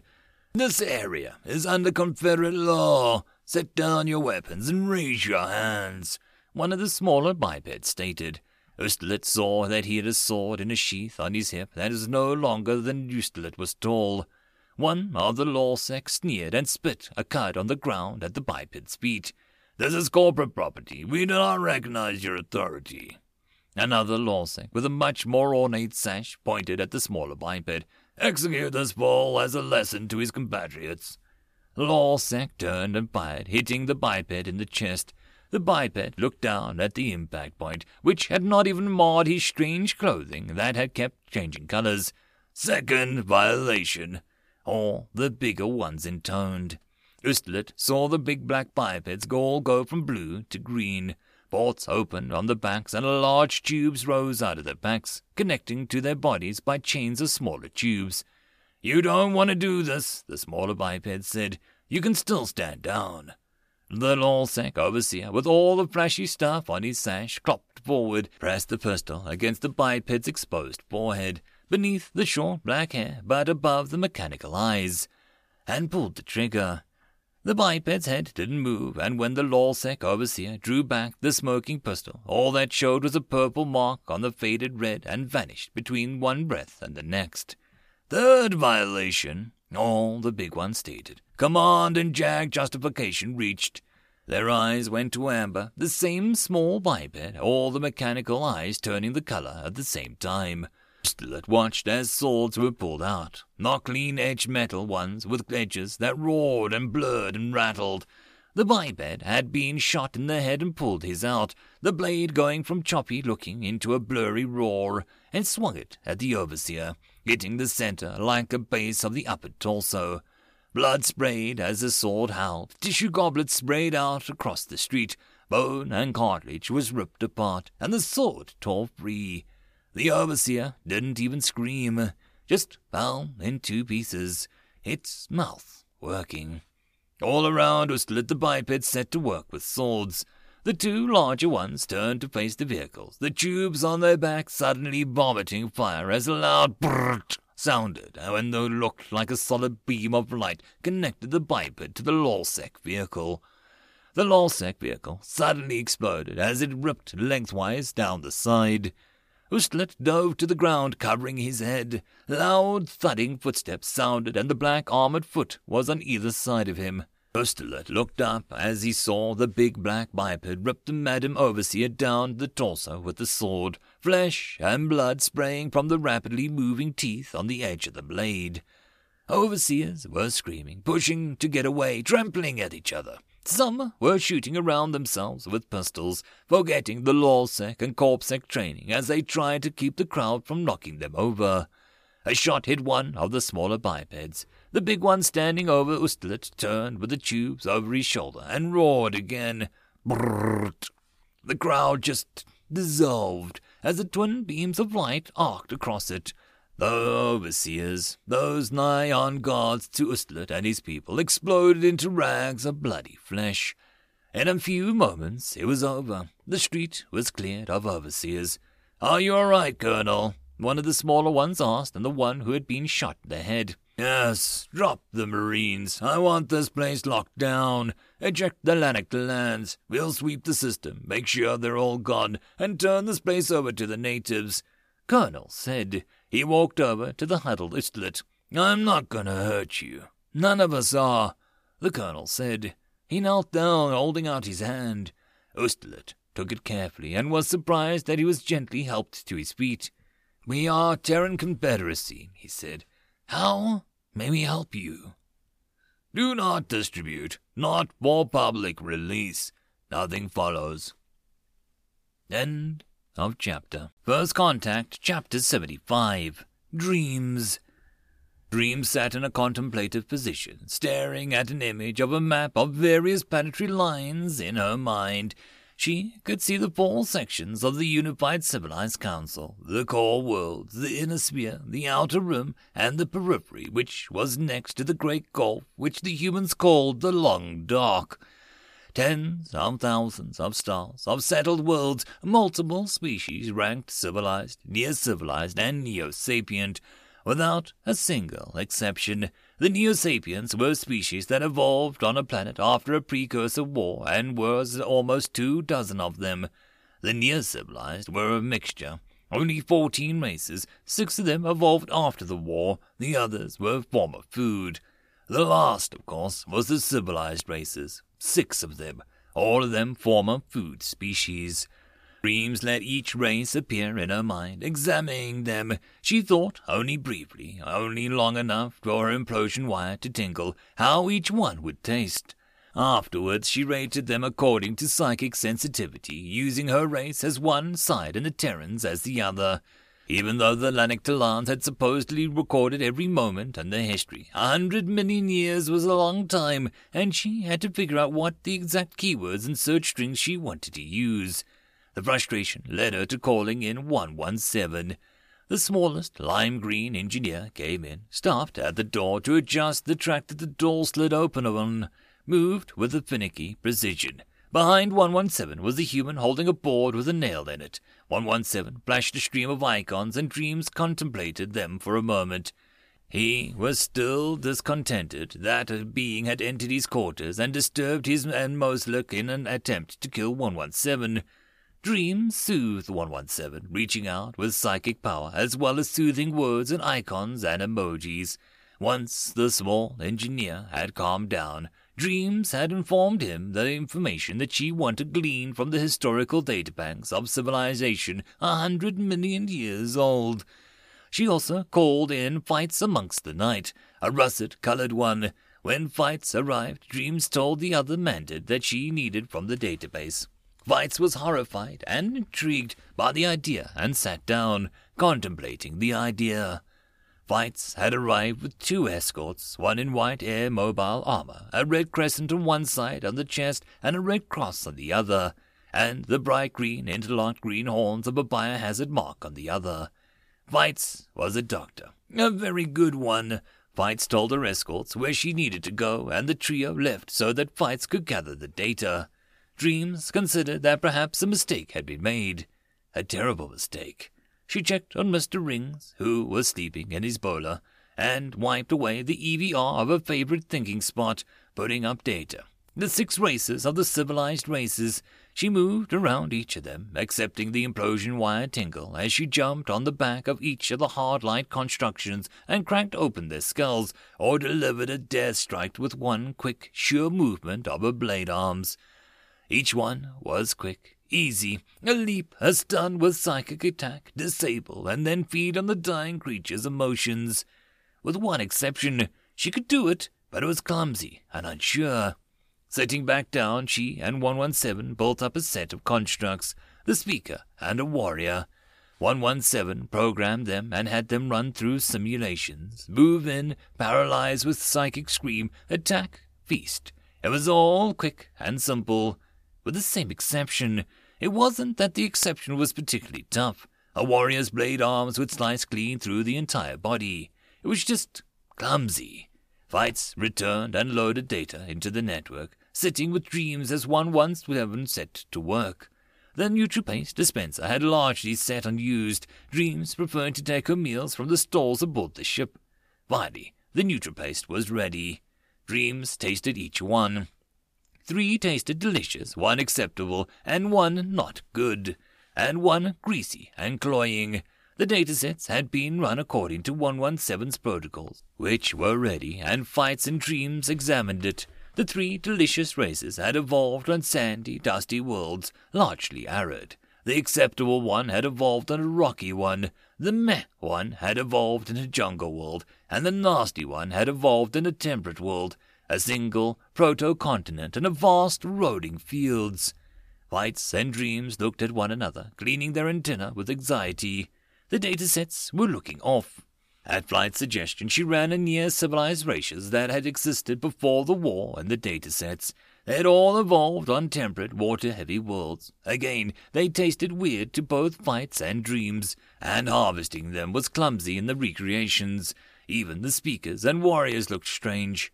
Killing them was simple, but actually feeding off of them didn't look right to either of the two mantids. Watching 117 ran programs in his mind, using CAD software to model it.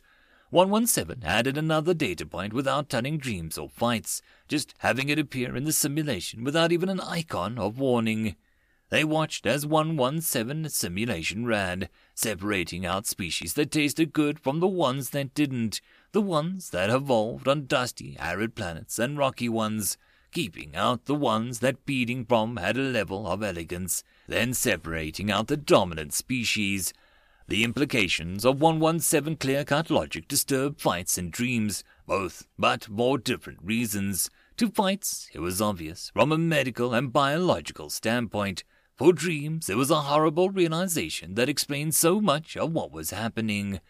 They called in Sees and Speaks, showing both of the simulations and the data. Speaks watched carefully, nodding along. He could not deny what the evidence showed.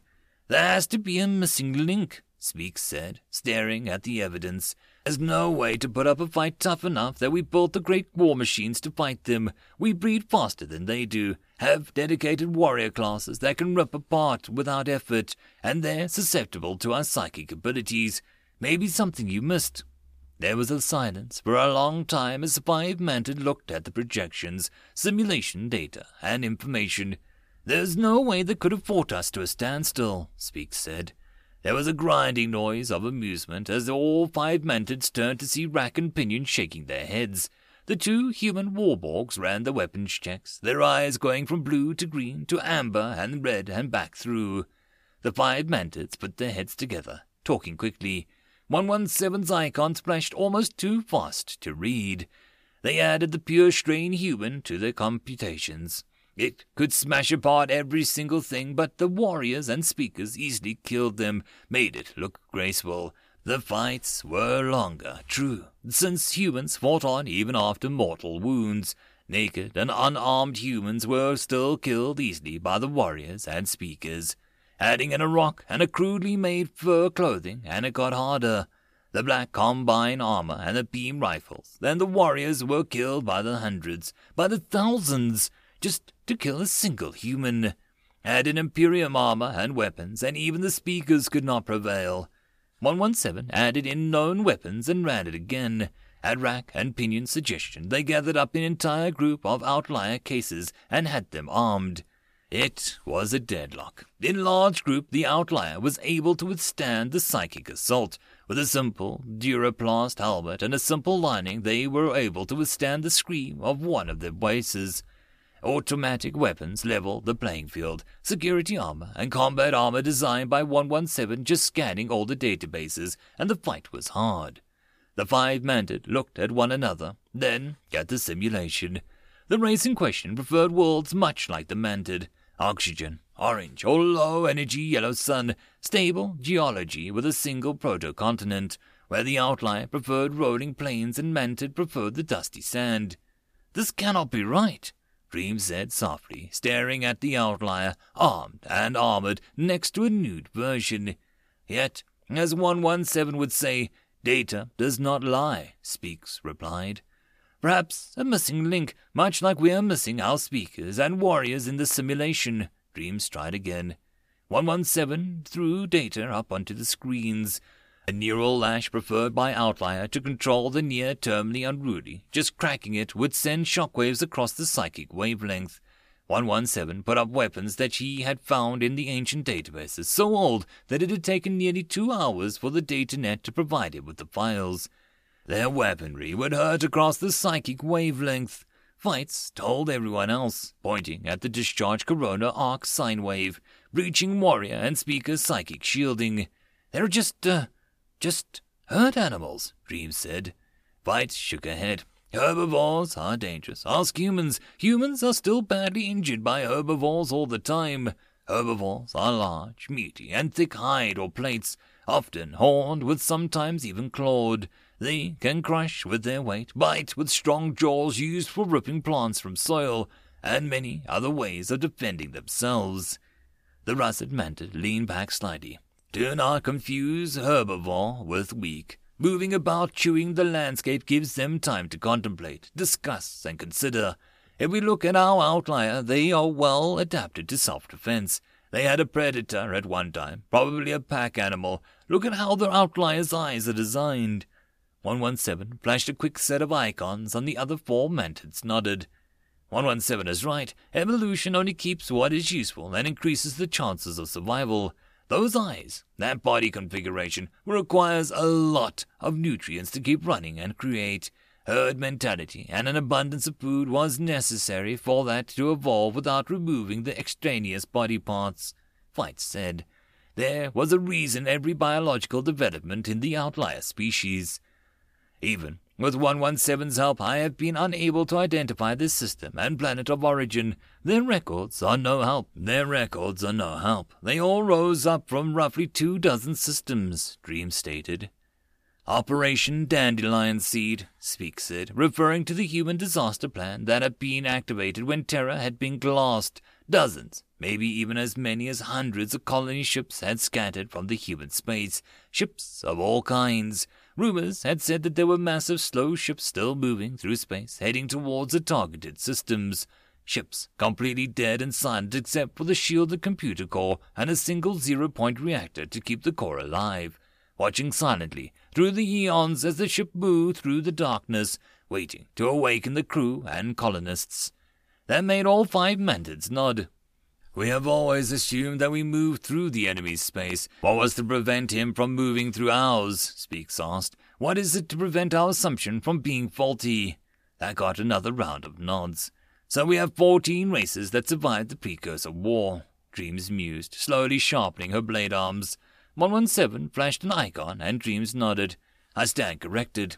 15, counting our race. Our records are largely destroyed between time, our fight from our original systems, our own intervening warfare, and the 1% line, Dreams stated. Yet the records are clear. Our enemy during the precursor war was destroyed, Speaks continued.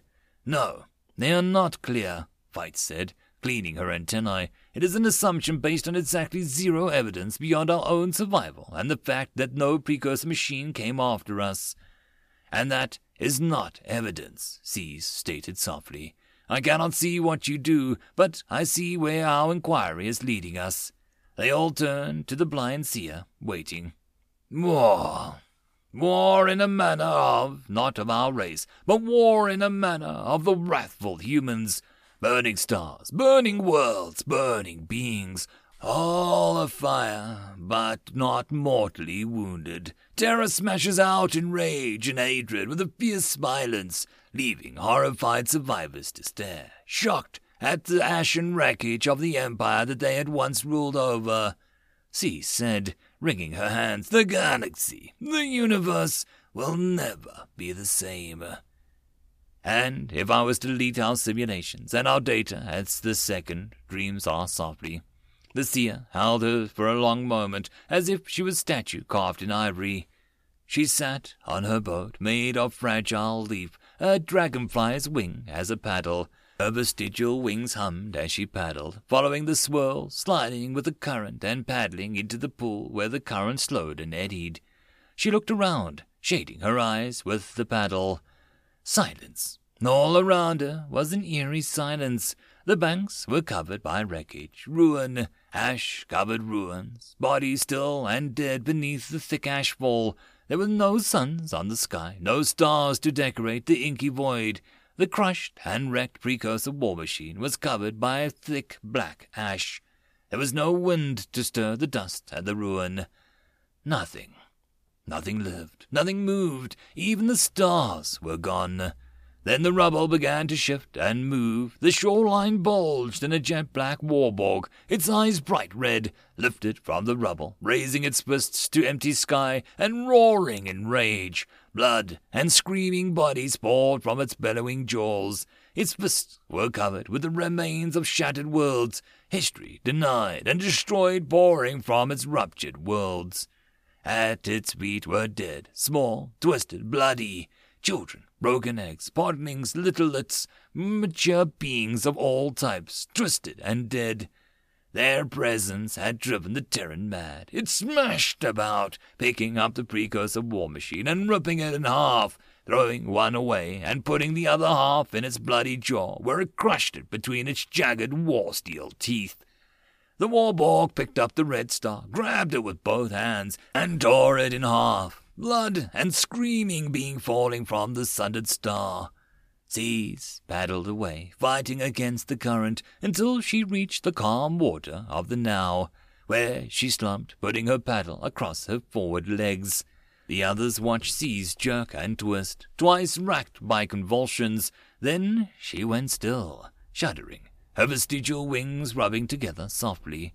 Finally, the blind seer lifted her head, her antenna rising. Deleting the data will do no good.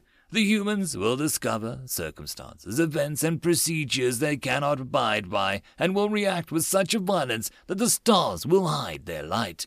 The data, as terrible as it may be, is the only way to hold back human rage and hatred.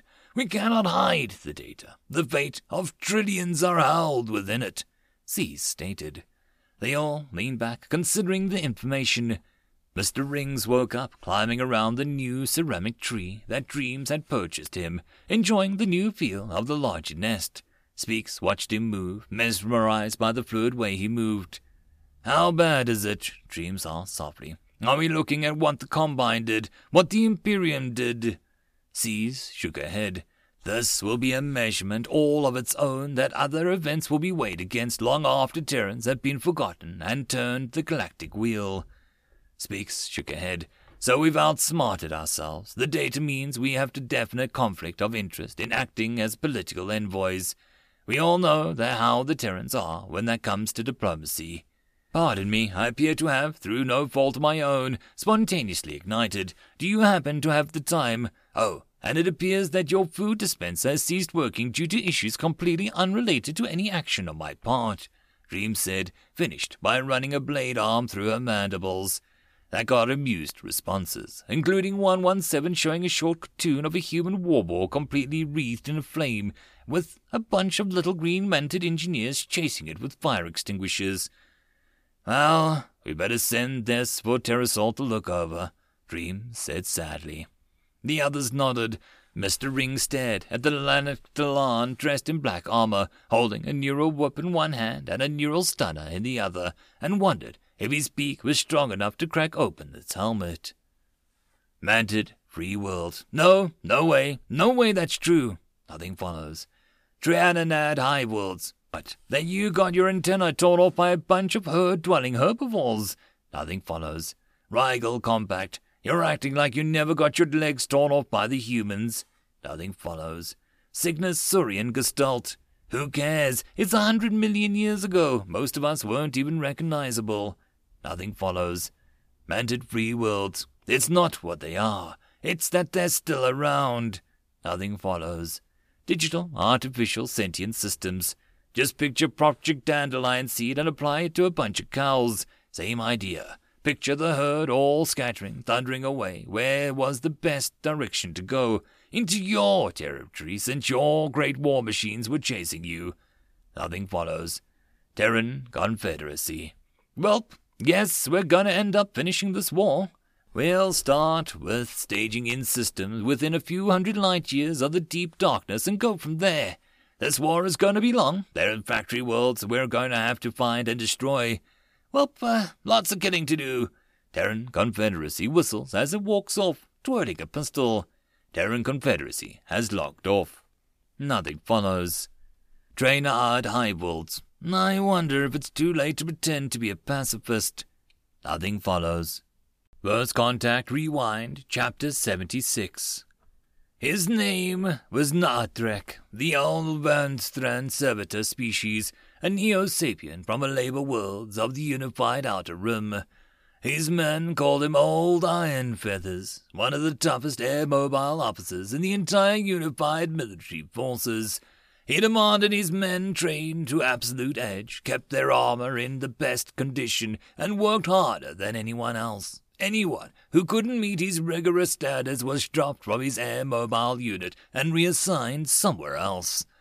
He was a veteran of a dozen police actions on nearly 24 worlds, a veteran of 100 battles and 1,000 firefights.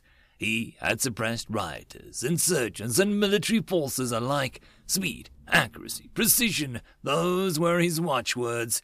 He never spent lives when he could avoid it, not even enemy lives. It hadn't mattered one iota when the precursor Jinn had swept him from the sky like so much pollen, leaving him broken and dying in a crater on the surface, his armor destroyed, his body crushed, his spirit bent, but not broken. The Terrans had mistaken his unit for a search and rescue, had mistaken his top-of-the-flight air mobile assault suits as SAR units.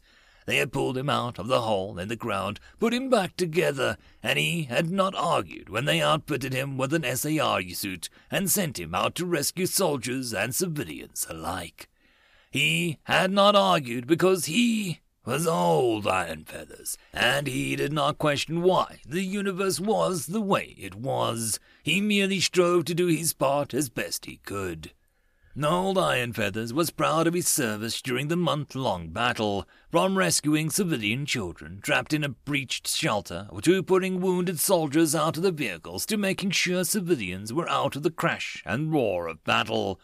He had thrown himself into his duty as if the entire universe depended on every life that he saved. His men, what few of the ones had survived the attack from the massive Jinn, had joined him, renaming the 12th Air Mobile Assault to the 13th EVAC SAR. They had thrown themselves into the fray alongside our track again and again. Humans had joined him, including what was called the Medical Fire Support, which either drove heavily armed or armored vehicles designed to transport wounded and defend them, or piloted mechanized combat suits capable of deploying massive amounts of weaponry, or pilots the robot combat power armor that had a second chamber inside the torso designed for a surgical lab. Old Iron Feathers had fought the entire battle on his own way. He had reminded his men that the true duty lay in defending the people of the system, not the Kistamit Corporation's factories and the mining facilities, reminded them that every civilian pulled from wreckage was more important than any medal that they might receive for gallantry, and vainly dying to protect the Plasteel manufacturing facility. Now the battle for the system was over, and Nitrak was to represent his men to the Terran Confederate military, embodied in the Terran-named admiral with the line Harold Askenet, which is why he sat with a heavy armored dropship currently screaming up to the atmosphere that had a massive fleet carrier orbiting the planet. The precursors had been smashed. Those that had not fled were nothing but scrambling scrap being gone over by the Terran engineers. Old Iron Feathers was proud of his men, proud of their accomplishments. He looked around at his surviving men, 15 total, including himself. Kalakakan, the transferred from driving the big medical fire support vessel after his arms had been replaced, and matte black cyber arms due to having them torn off by a precursor machine the Saurian had kicked to death. Bulak had learned to pilot one of the heavy armor combat suits, and most of the weapons had been replaced by SAR equipment, but it had still mounted some impressive weaponry.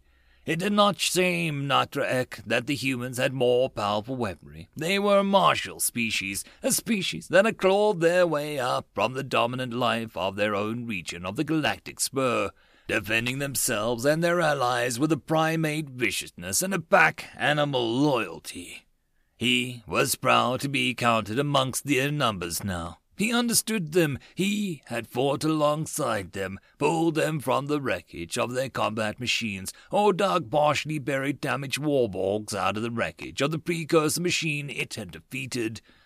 The armored dropship passed through the permeable false screen that allowed the ship to enter the bay but kept the atmosphere from escaping, moved through the computer control to landing zone, and set down gently. The door opened, and Old Iron Feathers stood up, his men copying him, and they fell out according to rank and squad. 2 squads of 6, 2 squad leaders, and he himself, 2 columns of men following him. In the bay there were humans waiting. large, heavy, muscular, 2 columns on either side of Nighthawk, making a living corridor for them to follow. They all wore the same adaptive combat dress uniform Nighthawk and his men wore, the uniform of the Terran Confederate Armed Service. They all wore the same symbol upon their shoulders, 2 serpents climbing a crooked staff with lightning bolts on either side. They were at a posture that Nighthawk had learned to be called attention, a respectful posture involving heels together, hands at the sides and chin up, chest out, spine and legs straight. At the far end was a human Admiral Askenet, a female Terran who in charge of the Navy Medical Corps, ships and personnel. Nighthawk had seen her image before, had followed her orders without hesitation, and now could see her in the flesh. When Nighthawk and his men reached her, they stopped, all going their best imitations of attention as they could. Nighthawk saluted with a cybernetic right arm, the joint bird inside the matte black metal. 13th Evac SAR reporting, ma'am, Nighthawk snapped. Permission to board, ma'am. Over 50 years of serving in the military made a new rituals comfortable instead of alien. Permission granted, Captain, the Admiral said. Welcome aboard the TCNV Guardian. Nighthawk had looked up the Guardian specs before they had boarded the dropship, the massive hospital and medical ship, built around a super-dreadnought hull, armed with hundreds of point-defense weapons as well as missile pods, shielded by the strongest battle screens the Terrans could produce. It had nearly 200 surgical bays, enough room for 100,000 beings to recover, and every supporting facility that the Terrans could think of. The sheer scale would have been mind-boggling before the battle. Now it was just another big ship. "Thank you, ma'am," Nighthawk said. "My men are honored to serve."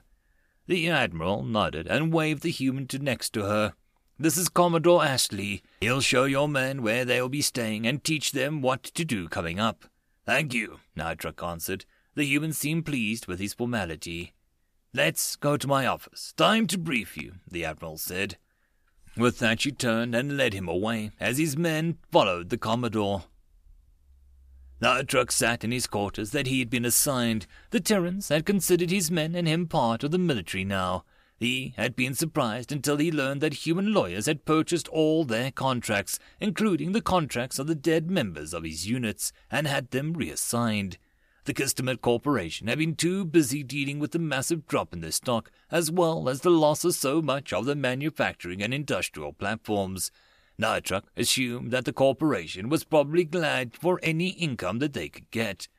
Trivard was on, and Nighthawk watched it interestedly.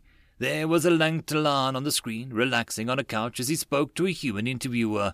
Beneath the human was Kevin Takala, licensed and bonded journalist, and below the Langtalan was Lo Mo Annan, former Kistamet senior executive. "I just want the record set straight. Kevin Kala," Lo Manan was saying, "that your nephew was not a criminal," the human said.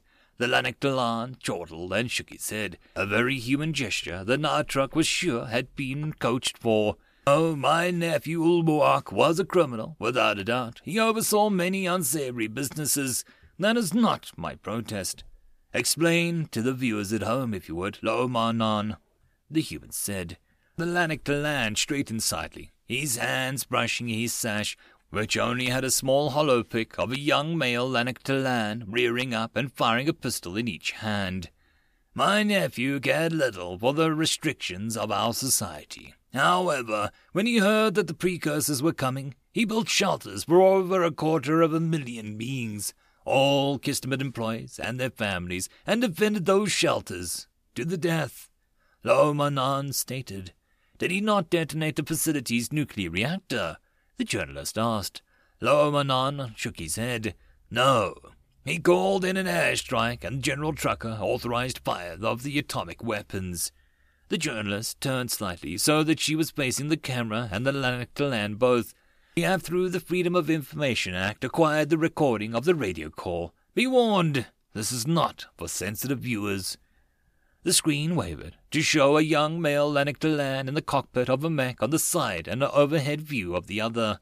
The overview showed precursor machines everywhere, dead mechs, exploded Terran combat machines, and precursor littering the field.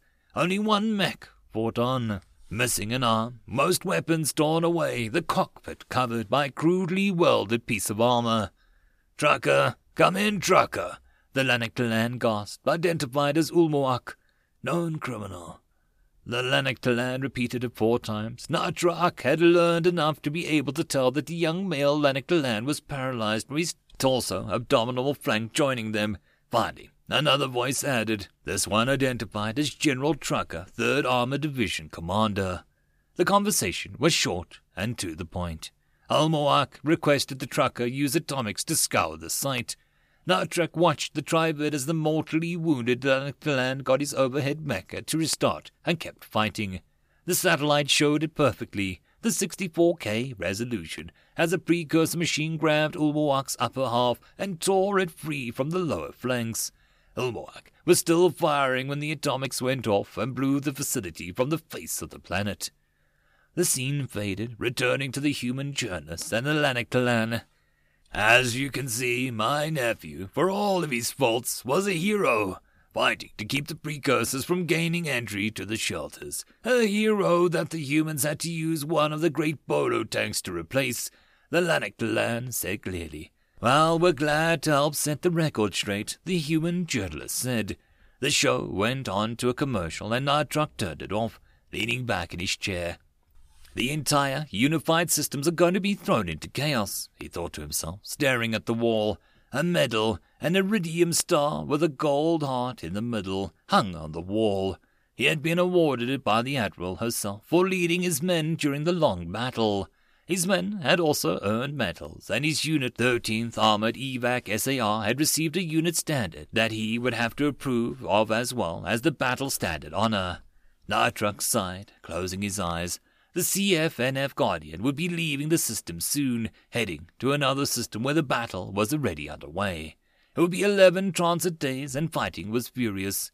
Using his new data link, he began drawing up schedules, armor inspections, vehicle inspections, maintenance, training, doctrine examination, interlink and bat-tac net planning.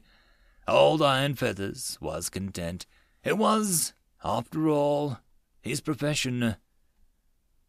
The human fleet, with the exceptions of a few ships in orbit around the planets, had left to go assist the other Terrans with the battle in another system.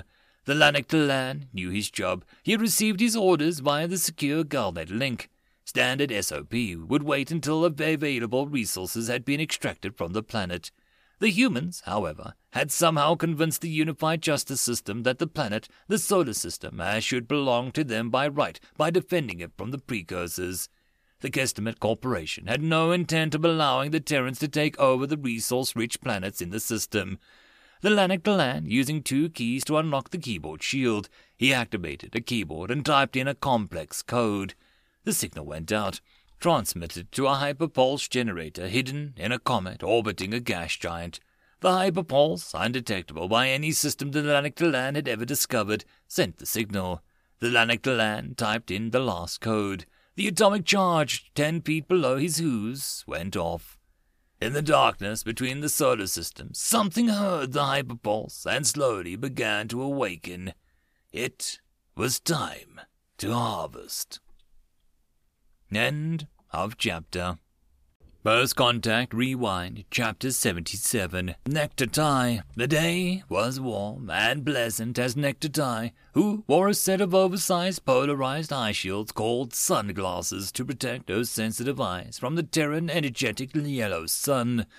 Terra was outside the green zone for her race, well into the amber and red where her life was supposed to be harsh and difficult due to the IR and UV rays streaming from the sun. The gamma rays were largely offset by the planet's strong magnetic field. It was a boon for the plants which Nectartai could see, small trees in between the paths for ground effect vehicles and foot traffic, plants in pots on balconies in front of shops, gardens, on rooftops, which was all the stranger to Nectartai, since she watched the special about Terra had one time suffered a genetic engineering disaster that turned the entire planet's ecology against the humans. lethal plants had effectively sought out humans and mammals that had eventually pushed humans into only a handful of giant megaplexes. Before the Terrans had managed to fix the ecology, the Mantids had attacked. They had also spent eons with plants out to kill everything in sight with poisonous leaves, fruit, berries.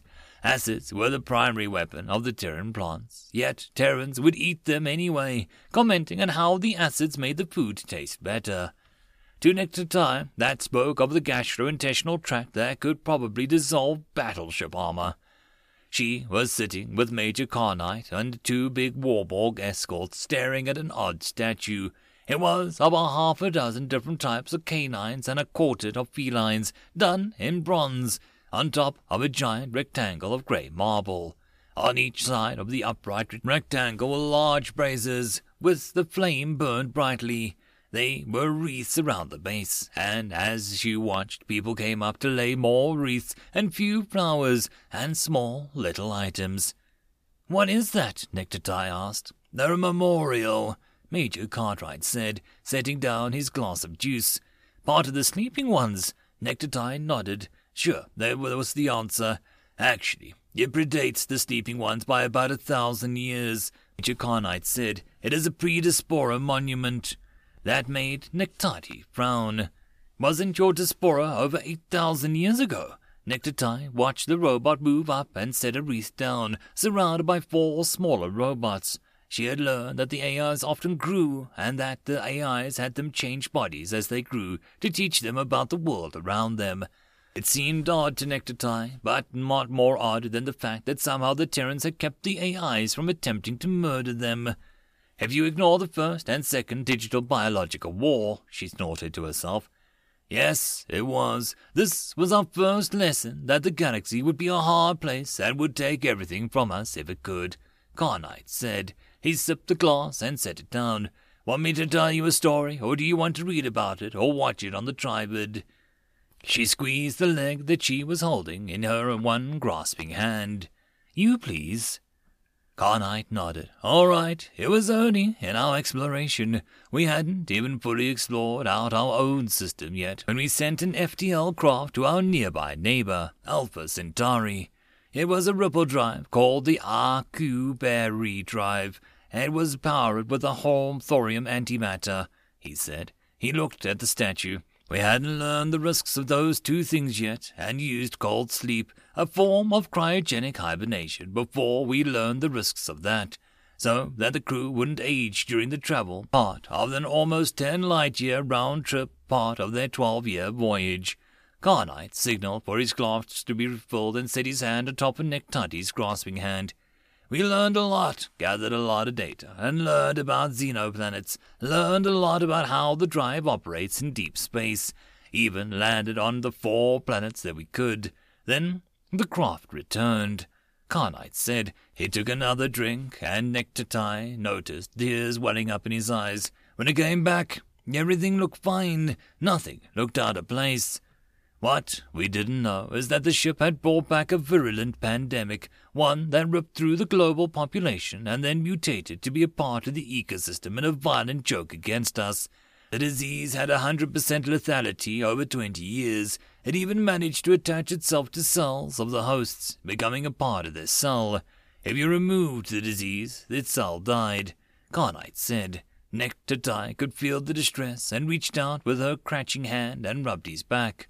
"Records talk about it, how horrible it was, how so many people killed themselves or fell into depression as one of the good things in the universe vanished. They were our friends, they were our first thing we uplifted, and we loved them as much as our own children," Carnite said. He took another drink of his glass and wiped his eyes. "We have some of them, in a way. We can clone the neural tissue of both species. If we try and clone the entire being, they die before we can even be born. So we have them, in a way, as full conversion cyborgs, but we lost so much," Major Carnite said. "Even digital sapiens self-terminated. It was such a dark day for our people." It suddenly dawned on Nectartai what she was looking at. Those were the good boys and the poor boys.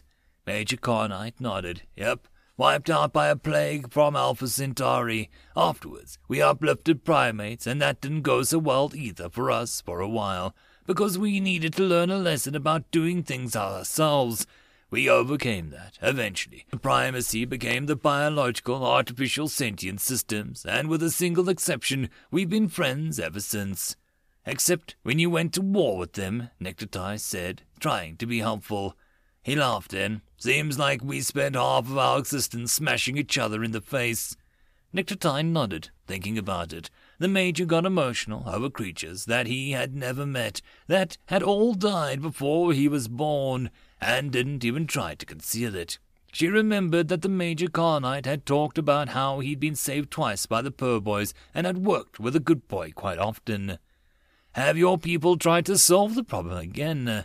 she asked. She couldn't imagine that the Terran scientists, who seemed to have developed such wonders, could not even defeat a virus.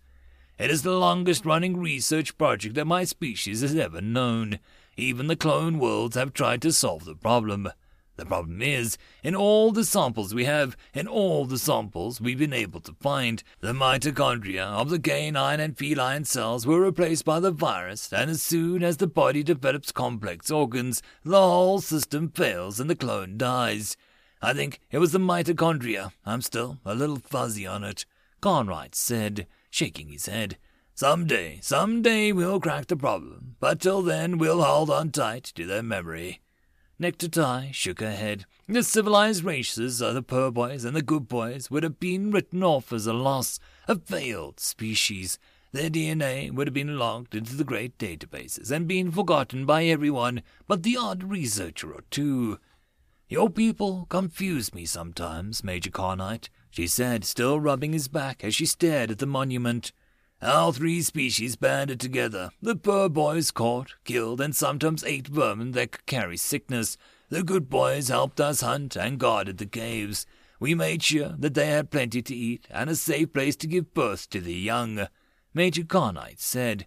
"Wait, the caves? How long ago did your two species bond?" Nectartai asked. "Oh, about 40,000 years ago for the Good Boys, who self-domesticated for the most part, and about 30,000 years ago for the Purboys," Carnite said. Nectartai inhaled sharply several times at the reminder that less than 50,000 years ago humans were living in caves.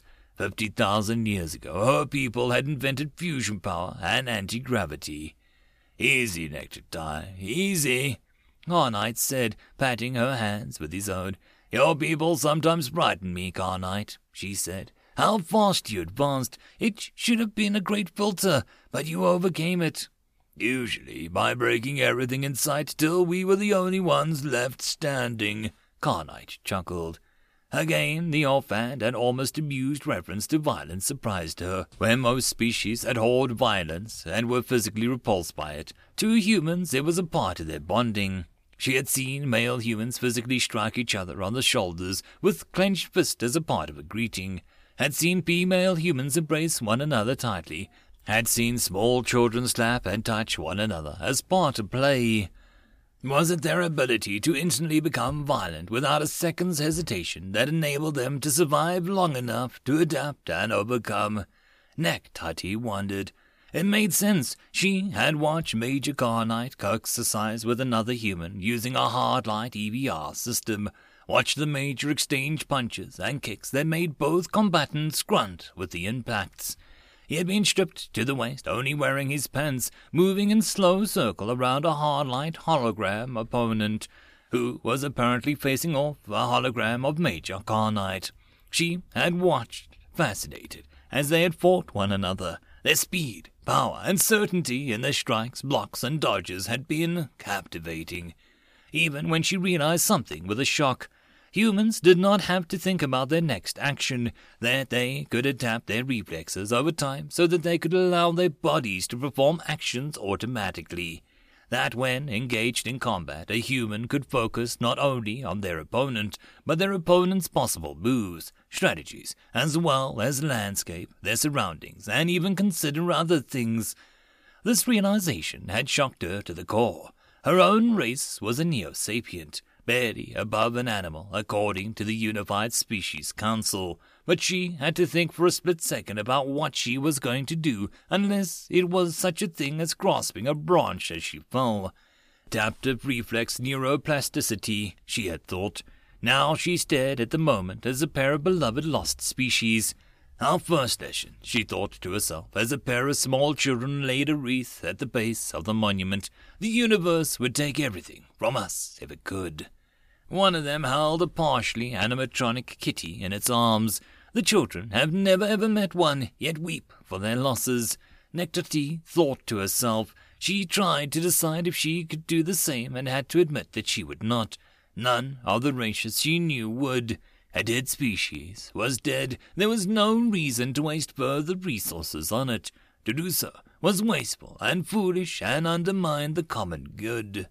That thought surprised her for how uncharitable it was. She considered where that thought had come from, and how realized it was how she was educated, what she was taught. If she was asked at the moment when she was watching the immature human cry her heart out for a loss of another being that she had never met, if the human's instinct, passion, and propensity for violence was unwarranted, she would have stated that it was perfectly reasonable when facing a hostile universe. It was not only understandable, it was logical, a perfectly understandable evolutionary trait that had prepared them for forcing the actively hostile reality. "Are you distressed?" Major Cartwright asked. "You're weeping." Nectarty shook her head. "No, I'm feeling empathy for the child's distress." Major Cartwright nodded. Her boys and good boys are still beloved by children. She probably wanted a real one, she'd seen on the educational programs, and had to be told that they are all gone. It is her first taste of mortality, that all things must perish. That made Nectarty look up at him. Humans don't. Major Cartwright shook his head. "We do. Our suds templates stripped, our bodies wear out. The number one killer of humans is death by misadventure, or killed in action if a war is going on. We're perfectly aware of our own mortality. We just fight against it. Yet the being who saved us is called an immortal in the newscasts," Nectarty countered. "The being who saved you, Daxon, is one of the few immortals left, a product of a bygone age. Eventually, someone or something will kill him. Like the rest of us, death is a great equalizer." Cartwright shrugged. "Most of them died by the complications. Daxon himself was the last one left. He's over 8,000 years old, one of the original Triple Helix humans, one of the first full conversion cyborgs, one of the first clinical immortals." Nectarty nodded. At one time the humans had experimented with adding an extra strand to the ladder and the DNA helix in order to provide 2 more copies of the code. The first version had prevented aging, but had resulted in complications regarding pregnancy, maturity, and had ultimately been stopped due to overpopulation. Humans were so strange, they compacted tens of thousands of years of scientific progress into years or decades or months. Already, humans had decoded her own DNA, performed something called a genome cracking that she had assured was impossible. When they had asked her permission to examine her genome, her genetics, she had agreed because fully examining it beyond verifying her identity and species was impossible. Everyone knew that. Everyone had been taught that. Every researcher repeated it, that the DNA helix was too complicated for computers to decode. The humans had also informed her that her race had undergone genetic alteration. The human researchers had asked for permission, and less than 2 days later she was being informed that her and all of her surviving crew members had been genetically tampered with. She had been asked why, and although she had told the humans that she did not know, she suspected. Only one group benefited from her people being genetically altered: the civilized species. If they had reached inside her parents, and changed them, what else had they done? They looked silly, fussy, and seemed incompetent, but were they really? She hadn't realized that she was shaking or making sounds of distress until she felt herself lifted up, set on Major Cartwright's leg, and hugged firmly. The pressure eased her stress until she could finally breathe normally. "Let's get you back to the hotel. I think you've had about enough sightseeing for the day." Major Carnite stated. Nectartie nodded. She held Major Carnite's hand with both of hers as they walked across the street and into the hotel. She was proud of herself. She had gone all the way across the street and halfway down the block on her first excursion. Twice, little immature humans tried to hug her. Both times their parents stopped them, and the children cried in emotional distress. She had felt the joy her appearance had caused in the little spirits, and felt that their emotional pain at not being able to hug her was genuine. A human will push you face first through a crystal window and then turn around and want to give your little mates an unconditional love, she thought to herself as the elevator moved up to the luxury suite, all based on the perceived threat. She was quiet when they entered the suite, letting her thoughts run through her mind. While Major Carnite was speaking to his superiors on his data link, she used hers differently in the privacy of her own room. She moved in front of the mirrors, removed her pants and shirt, sash, belt, shoes, and gloves, and took pictures of herself naked, careful to get herself from every angle. She then took pictures of her clothing, making sure to get it in front, back, and sides, then dressed carefully and took pictures again after combing her fur. She moved over to the EVR terminal and loaded up a few programs that she found for free. She converted the new pictures of herself to EVR, and then airbrushed away the nipples and genitals, removed her vestigial climbing claws, and then converted it to a weighted wireframe model as well as a texture overlay. Then she scanned her clothing, making the attachment points quickly and easily. The software was eager to help, the limited VI in the program almost anticipating what she wanted to do. She made the same color changes to the shirts and pants, a few patterns changes and a sash and belt, shoes and gloves, added different color eyes and different fur patterns and colors. Some of it she made bright and city. She then used another program to convert the wireframe to construction template and then uploaded the dressed one to her room's replicator. It took only a few minutes for the replicator to ping and the shield to rise. The fur was too sticky and unpleasant, almost greasy feeling, so she tried again. She had to look up a tutorial for a smiling human explaining how to make realistic feeling kitty hair for a poor boy or a good boy, and she followed along, weighing her own hair on the model. It only took 3 more attempts before it felt perfect. She reprogrammed it to say a few things. The most important was, "I love you," when hugged. She enabled it to toddle along with a small child, holding hands, and downloaded the freeware response pack for the caretaker and companion animatronics, tweaked it according to the tutorial video performed by a human-sized blue and white fox, and then ran one off in the replicator. It was perfect. She ensured the creators of the freeware program she had downloaded would get a tip from each sale of the uploaded it to SoulNet, offering it for the same prices as most animatronic child-nurturing companions. She offered it in over 24 styles, all based on crew members who had died in the precursor attack, including a custom assign your own colors and put it for sale along with additional clothing packs. Then she took images of her poor suite, both how it had originally looked then and how it had arrived, made models of them then, and then advised of the EVI had made a replicated versions of a kind of do-it-yourself model as well as modeled ones. She uploaded that too. Done, she wandered into the main suite and saw that it was almost dark. She had spent the afternoon working and had enjoyed it, which was weird. Her genetic tests had shown that she was a leader at heart, genetically programmed to command others. Yet she had felt contentment while she had worked, imagining the expressions on children's faces when the replicators printed it out for them to hold. She had made sure that her animatronic self was firm to hold on and warm with the beating heart of the children to hear. She had even used allergen-neutral and immunocompromised safe materials. She had even gone through her database of where she had been and found 2 children who had wanted to hug her, and the one on the shuttle, and sent their parents free copies of her captain's compliments. Feeling confused that she would feel such contentment just crafting copies of herself, she sat on the big couch and slowly ate dinner, a wonderful concoction called a nacho bowl that contained ground beef and vegetables and a wonderful crunchy bread. There was a pinging, and Major Carnite turned her and raised an eyebrow. "Did you make a stuffy of yourself and upload it to the SoulNet market?" he asked. Yes, I thought your children may enjoy it, she said. He shook his head. Well, congratulations on being the #1 downloaded template in the last 2 hours, he laughed. You have people as far away as the clone worlds downloading copies of you to make stuffies of. At least you followed the VI's advice and trademarked yourself. Nectati shrugged.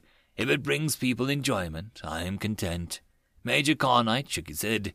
Do you remember how you were worried about paying for the repairs to your ship? He asked. Yes, I still worry, but perhaps I'll still be able to mitigate the price somewhat for my people, Nectatai said. You might want to come over here and where I can embrace you, Major Carnite said. Curious, she moved over and sat on her human's lap, leaning back as he put his arms around her. Once again, she was struck by how reassuringly solid and warm he was. All right. Well, this is very pleasant, and I enjoy it very much. Why? Check your bank account balance, he said. Sighing, she'd only seen a small amount that Terra had transferred compared to the amount she knew that she'd need to fix the suite. She opened her bank account. She immediately began to shudder, hyperventilating in panic. Major Carnite hugged her firmly as she stared at the number. She had sold over 2.8 billion versions of the stuffy and nearly 11 million models of the suite. Manted free worlds. Wow, that's a long download queue. Nothing follows. Triana Ad 5 worlds. Same here. Wow, everyone wants it. Nothing follows. Clone worlds. Oh, this is bullcrap. The servers are overloaded. Nothing follows. Regalian compact. Oh my god, it's so soft and fluffy, and it says I love you when you hug it. Nothing follows. End of chapter. First Contact, Chapter 78. Nectatai. The storm thundered across the city, lightning flashing and booming, rain driving hard against the crystal windows, and wind howled through the streets, the clouds low and dark. Nectatai stood on the balcony of the suite that she had been allocated, the safety fields dialed down enough to let some of the wind and rain through. She wasn't at risk of being thrown from the balcony by the wind or being drowned by the rain, but she could feel the savagery of the storm somewhat. She knew that most beings would take shelter, hide from the furious nature, but she wanted to experience, as much as she could, what the humans had put up from their earliest of days. She needed to understand the humans, in the same way that her people had learned about the Lanaktalans and their unified civilized species councils. She wanted to learn about the humans. Both were a dominant species in their sector of the galactic arm spur, but they both approached everything from such different angles. The Lanaktalan first impulse was to preserve resources for future generations, to make sure that everyone got their fair share of the resources of the newly discovered planet.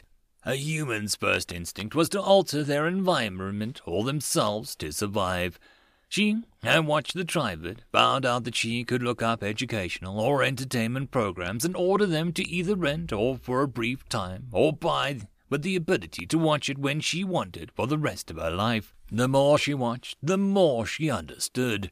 Human infants, from the moment that they were born, looked for their mother, could grasp tightly to things, and were capable of vocalizing distress or need. They were highly physical, and their mental faculties started developing quickly. Human children progressed so rapidly, Nectatai had double-checked several times. Over and over she saw proof the humans were capable of multiple actions at once. The most incredible she saw was a video of small children patting their own heads while rubbing their stomachs and singing a song. Some of the children got so excited that they jumped up and down while performing these actions. That made her stare. She tried repeating it, a little game a small human child played, and could not manage to do any two of the three. Their societies could be just as confusing. She was shocked to find out that, for most part, the Terran Confederacy did not care how a planet or alliance was run. The Confederacy was more of a mutual defense trade agreement, technology-sharing compact, than an actual government. Individual planets and small groups of system states were left alone. The Terran Confederacy did not even get involved with rebellions against a planetary government the majority of the time, considering it an internal matter. Then there was space exploration. Losing their friends had made a deep, lasting impact. The universe was not a source of resources for the good of all, like the Lanaktalans. To humans, the universe was a cold, malevolent entity that would take away everything and leave you dying and alone, gasping for air it held just beyond reach. The Lanaktalans looked at every technological breakthrough or scientific research discovery and how it would benefit or put in harm's way every single member of their society. Humans looked at each other then as how will this protect, benefit, assist us, and then adapted it to do just that. Eventually, it had led her to looking up the government office, which led her to speaking to a full-crafted AI, who had recognized her because it had bought a VR version of a Stuffy for its 2 child hashes to play with. With the VI's help, Weaver 3381, she had looked at a vast catalogue of potential purchasers, adding requirements, each time worried that it would prohibit her from finding what she wanted. After nearly an hour of searching, she had found, with Weaver 3381's help, exactly what she'd been looking for: a planet. The survey crew had gone through the system, ran probes, done cartography, and jumped out. It had been registered and, to Nectati's shock, put up for sale. Weaver 3381 had helped her fill out the paperwork she needed as a refugee of a species in danger, and helped her register her corporation with the Terran Confederacy, had helped her fill out the paperwork as a recipient of the precursor extinction assault, and then helped her select all kinds of colony options. She had contacted the suite's computer and downloaded the technical specifications and blueprints of the boom or bust and added that to the paperwork. She had comlinked her crew members and shown them everything, and despite their disbelief, they were all still hopeful and made changes based on their suggestions and desires. Weaver 3381 had assisted the whole way, getting excited over habitation sections and expansions. Then she had checked her account, holding her breath. She had the money. She couldn't believe it. A simple set of Stuffies, scale model ships, including the boom or bust, with or without detachable colony section action, and a tiny little model figurines of a crew and people, and she had barely watched her credit balance without hyperventilating. Nectati had enough money to buy a star system, an updated boom or bust with Terran civilian technology, contract vessels to help move any of her people willing to come to the new colony, and have enough left over to pay for repairs to It Tastes Sweet as well as the crew's medical needs. She had finished everything and moved out to the balcony to watch the storm. The wind and rain felt like a representation of how she felt when she got caught up in the Terran Confederacy. There was so much energy around her. Even now, late at night, she could look down and, with the terrace's autofocus feature in the protective fields, she could see people moving through the streets, shopping in stores, talking with one another in dining establishments. Even with their extensive lifespans, humans were active as someone who had only a few days to live and wanted to experience as much as possible. It taught us that the universe would take everything from us if it could. She heard Major Carnite's voice again as she stood and within the rain and her eyes closed. The storm, strangely enough, was easing her distress rather than increasing it. The feel of the wind ruffling her wet fur, the feel of the thunder rumbling through her, the cold, wet rain, all combined to make her feel, well, grounded. She was holding onto the railing with all 4 hands, reaching forward with first one foot and then the other, switching back and forth and holding onto the metal rods that made up the balcony safety fence. The safety railings felt solid. She'd found out it's something called a dura-alloy, nearly unbreakable and used in most human construction. The solid feeling made it so that holding onto it made her feel anchored to the world, safe and secure in a strange way. Nectati thought about the Trivid programs that she'd watched, about the colony disasters in Terran history. They had suffered precursor attacks that had wiped out entire colonies. They responded by allowing colony forces to have naval forces and planetary defensive forces strong enough to, at the very least, hold off a precursor till nearby systems could rally around the attacked. It wasn't mandatory. You could take the risk if you wanted to. Nectati knew that the Lanaktalans would have made it mandatory and discharged the species for the unified military forces response. That was the big difference between the Lanaktalans and the humans. You didn't have to do anything. She could have started the colony just by having her and her crew drop off on the planet with a smile and a pair of modesty shorts each. Not even a single nanoforge. The Lanaktalan had lists and lists of what was required. All expensive, all charged to entire species. The differences were simple, but startling in their effects. She had grown to maturity in a system that removed choice and personal responsibility to replace it with various councils. Terrans basically went, "Don't cry to me if you didn't take my advice," and got eaten. The thunder boomed from the lightning striker, then less than a mile away, putting her thoughts away from the gloomy track that had now the Lanaktalans removed any chance of success by claiming to have your best interests at heart. Pulled her from wondering how different things would be for her people if it had been the Terrans who had found them first. She sighed, staring at the night sky. She was from further up in the galactic spur. Her night sky had more stars in it, but for some reason, she's sky looked breathtaking to her. Her data link pinged, and she checked it. It was Major Carnite, letting her know that he was standing slightly behind her. "I'm just watching the storm," Nectatai said. "I just came to check on you," he answered. "You have quite a few shocks today." Nectatai snorted a laugh. "That's one way to put it. Anything you'd like a non-educational video to answer?" he asked. Nectatai tilted her face up to the rain as it blew across her in a gust of wind. When it passed, she looked back at the city. "Too much. You Terrans are confusing." We're pretty simple." That made Nectatai laugh. Simple. A people who, in less than 50,000 years, went from crude dwellings and caves to having over a dozen methods of faster-than-light travel and autonomous colony creation systems, and have settled over 12,000 planets in less than 8,000 years. Yes, so very simple. There was a silence for a moment, broken only by a rumble of thunder.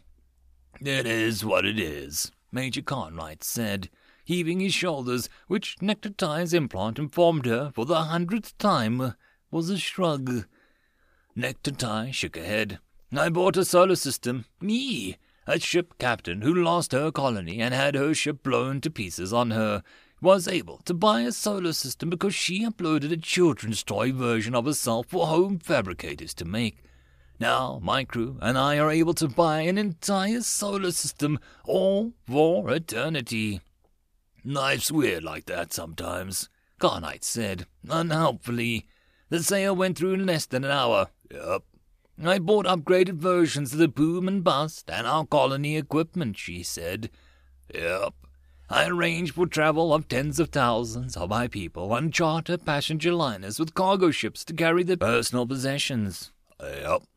"Because I felt empathy for the small children who wanted to hug me." "Yup."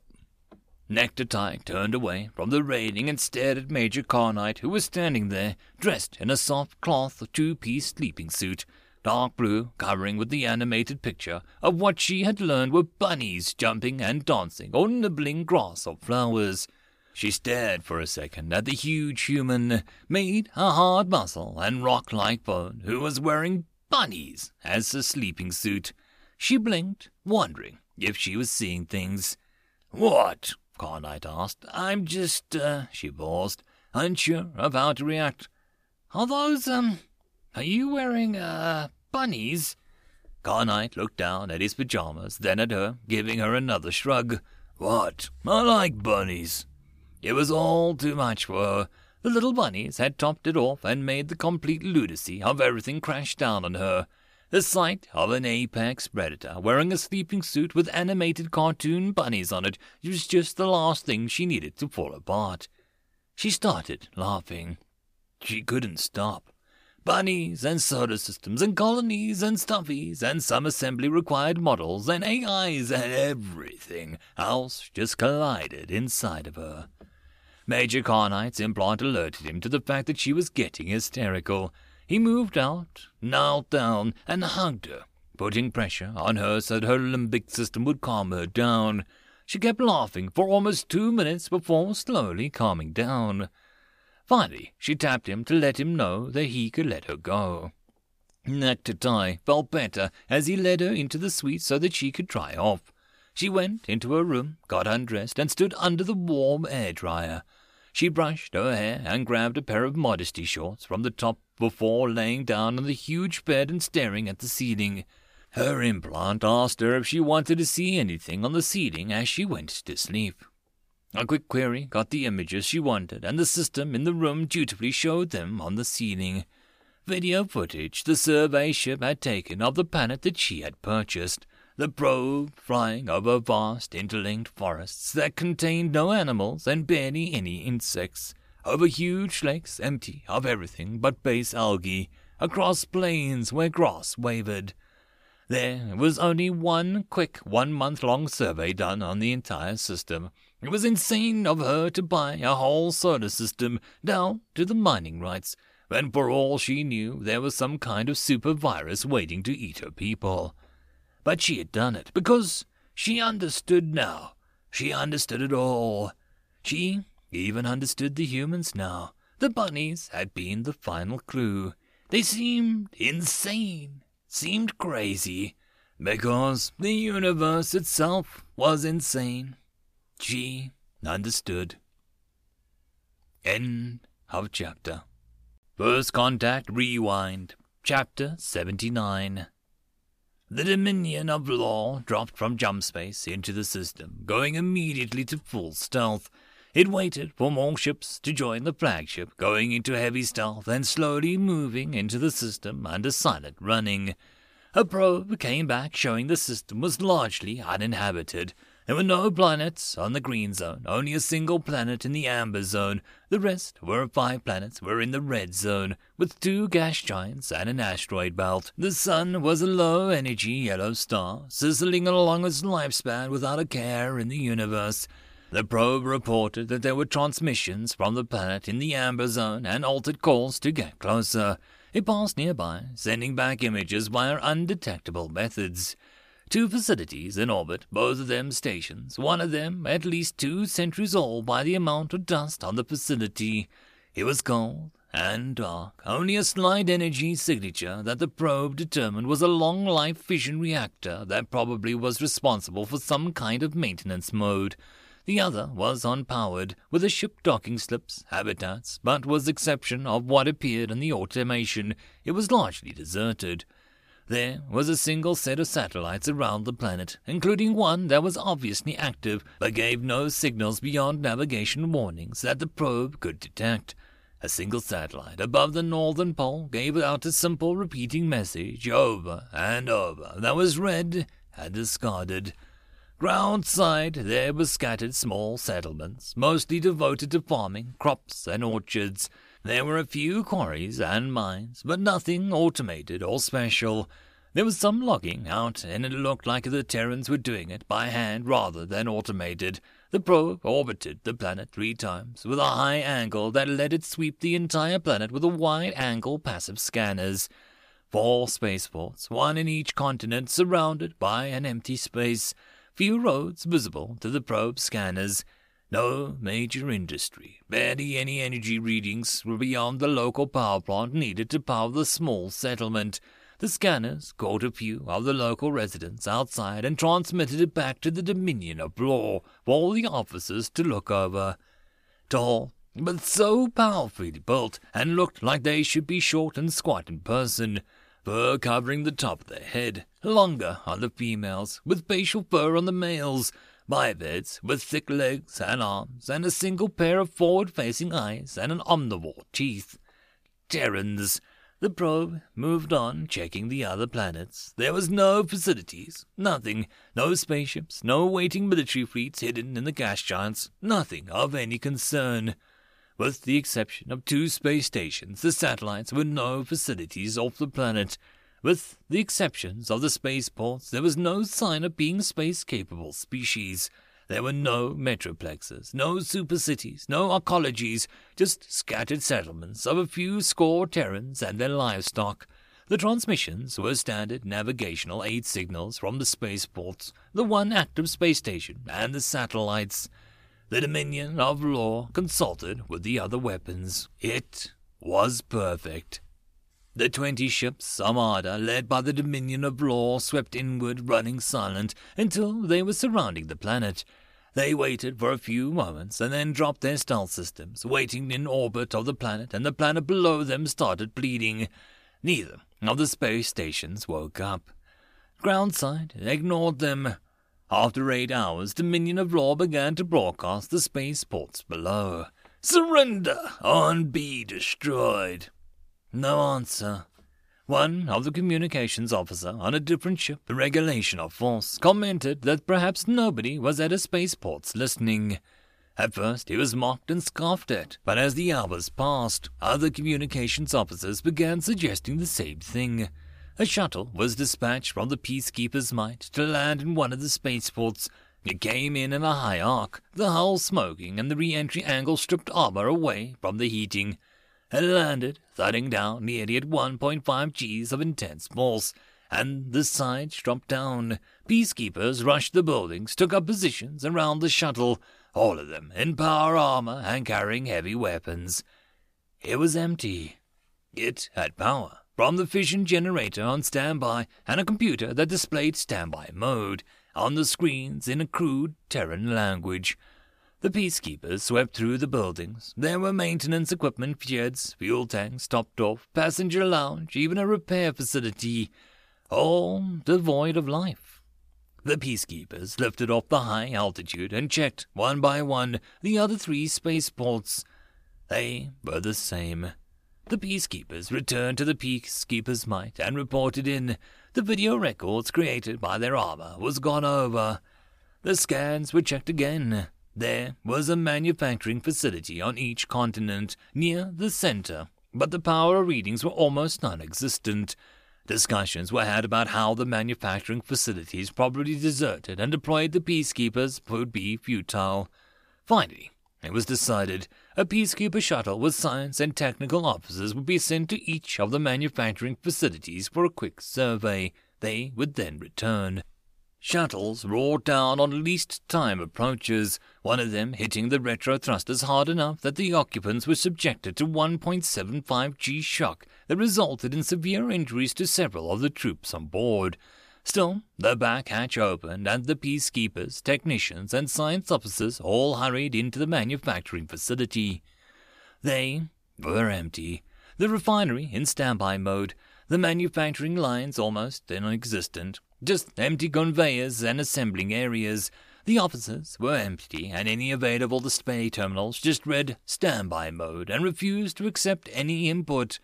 The engineers found the massive supercomputer arrays, which they determined were excessive for the facility, but it was virtually empty.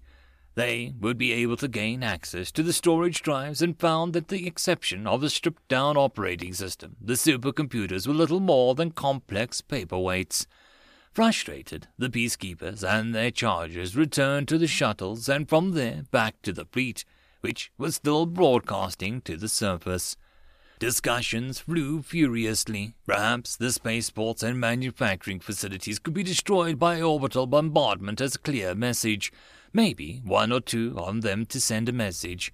The peacekeepers wanted to land in force and pass by some small settlements because they were sure that would send a message. The scientists urged caution. The facts didn't add up to what they were seeing. The engineers and technicians warned that something seemed strange. One officer pointed out that there was no spacecraft evident on the surface, so why have a spaceport in each continent, and why a factory on each continent, both of them centrally located? The space stations passed over the 4 spaceports every 4 rotations of the planet. But why? It made no sense. A communications officer reported that there had not been an upsurge in communications traffic. The settlements still had signals between them, each settlement transmitting to and receiving from the settlements within range into a complex web that covered the entire planet. The islands all had villages on them that were part of the web. However, communications entity and her mount had not picked up. The communications officers reported that either nobody had noticed the fiery entry of the shuttles or, and this was more likely in his opinion, nobody had cared. It infuriated the leader of the Armada. How dare the Terrans ignore his Armada? How dare they ignore his powerful vessels, his 50,000 peacekeepers, his tanks and aircraft and combat shuttles? Just who did they think they were? He ordered a full combat drop. There were 4,000 settlements total on the surface, and his combat planners allocated troops so each force could suppress at least 20 settlements each, with 250 troops backed by tanks, air support, combat craft, and artillery. His men ran into the shuttles, loaded up, and the sky was full of assault shuttles, making least time vectors to the ground. The manufacturing and starport centers were occupied. Assault shuttles slammed down just outside the villages and deployed the might of the peacekeepers. The commander waited eagerly to hear how about the Terrans had pleaded for mercy before having the might of his fist brought down upon them. He could see the vast clouds of smoke from the surface and knew his troops were bringing the might to bear. Hours passed without any more than standard maneuvering reports. The commander ordered a report immediately, and a cringing underling brought it.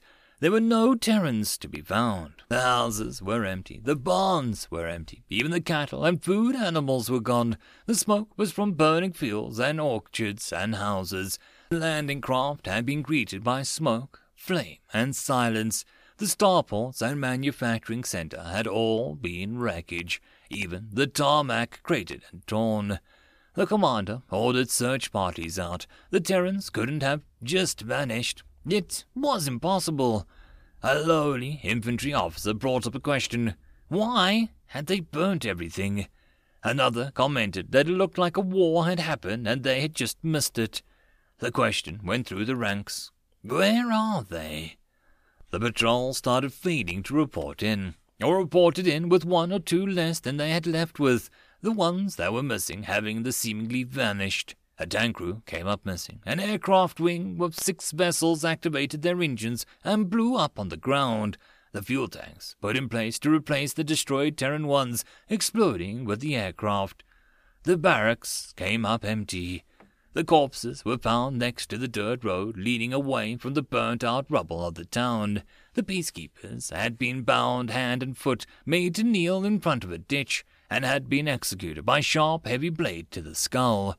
The Armada commander ordered that any Terran caught was to be immediately put to death. His commanders all grumbled that the problem was, apparently, there weren't any Terrans. The troops became jittery. More than once they opened fire at shadows. Twice 2 patrols spotted each other and opened fire on one another. The planet was still empty. A shuttle went to take off, got less than 100 feet into the air, and exploded into wreckage.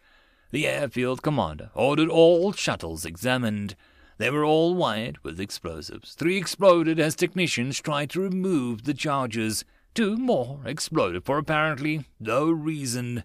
The airfield commander ordered the last one taken up to the orbit for safekeeping. Nobody would enter the shuttle. An hour later, his desk comlink beeped for attention.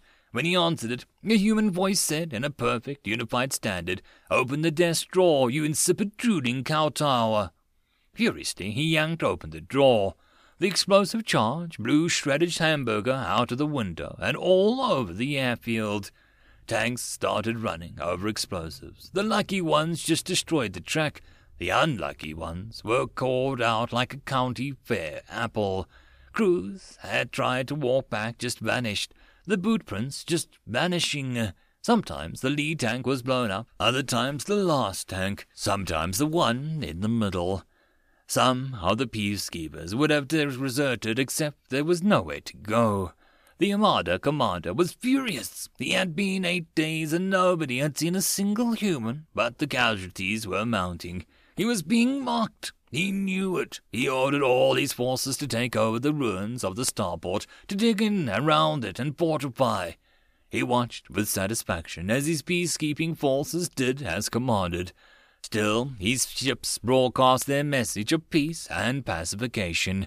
Surrender and be destroyed. His men were on a hair trigger. Violence had broken out in the ranks. Troops refused to go out and patrol the countryside, unwilling to be one of the casualties to where sure to be inflicted.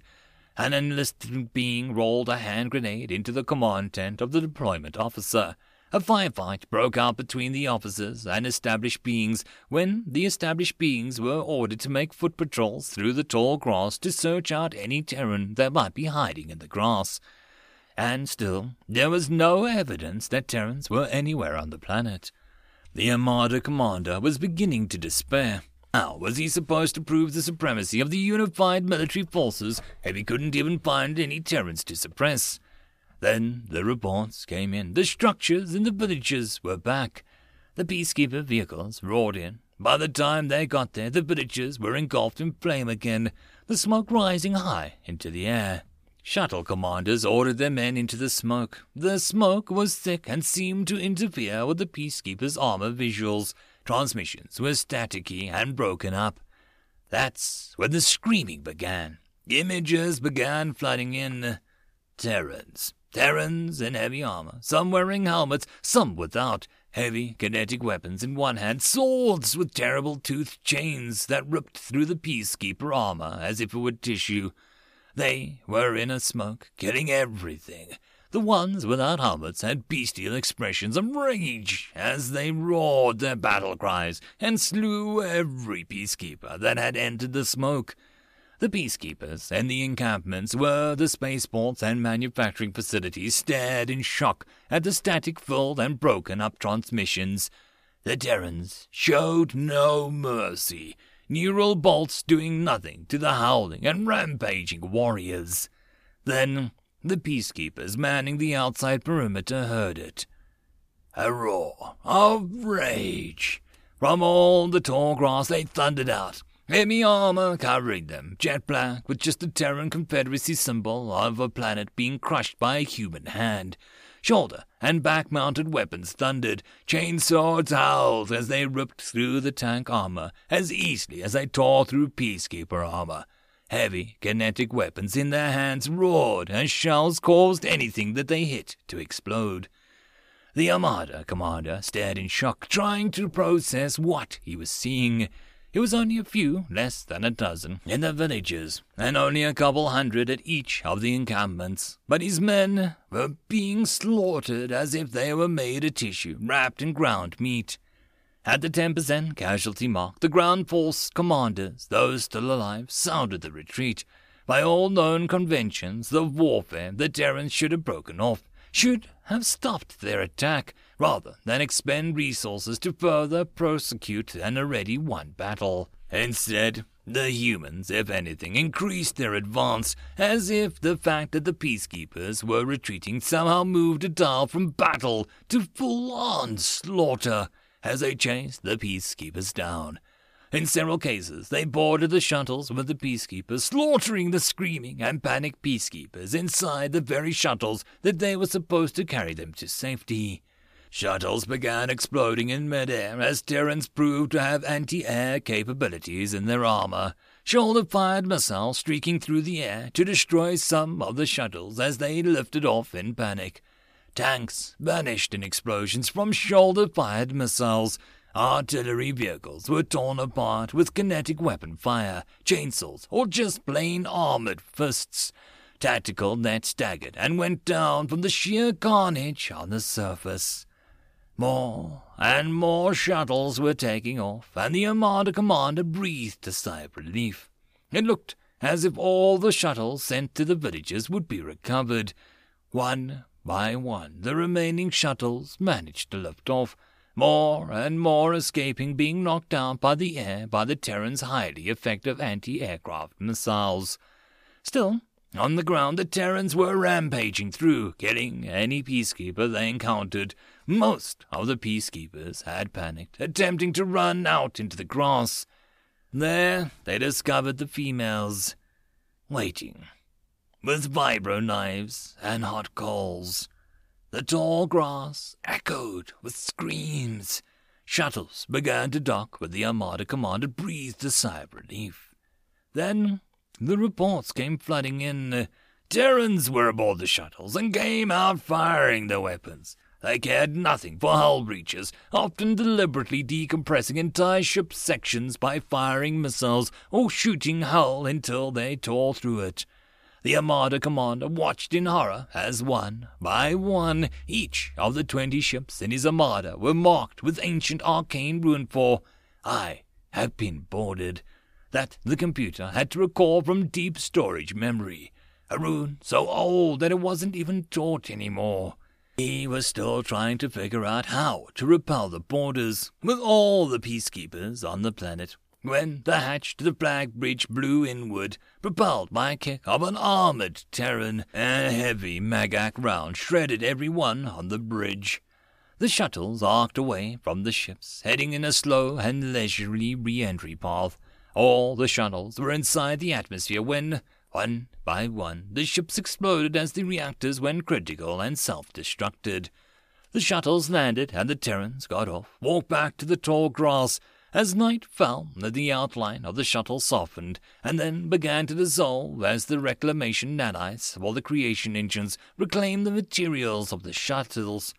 By dawn, the houses and the villages were back. The manufacturing facility was slowly being created.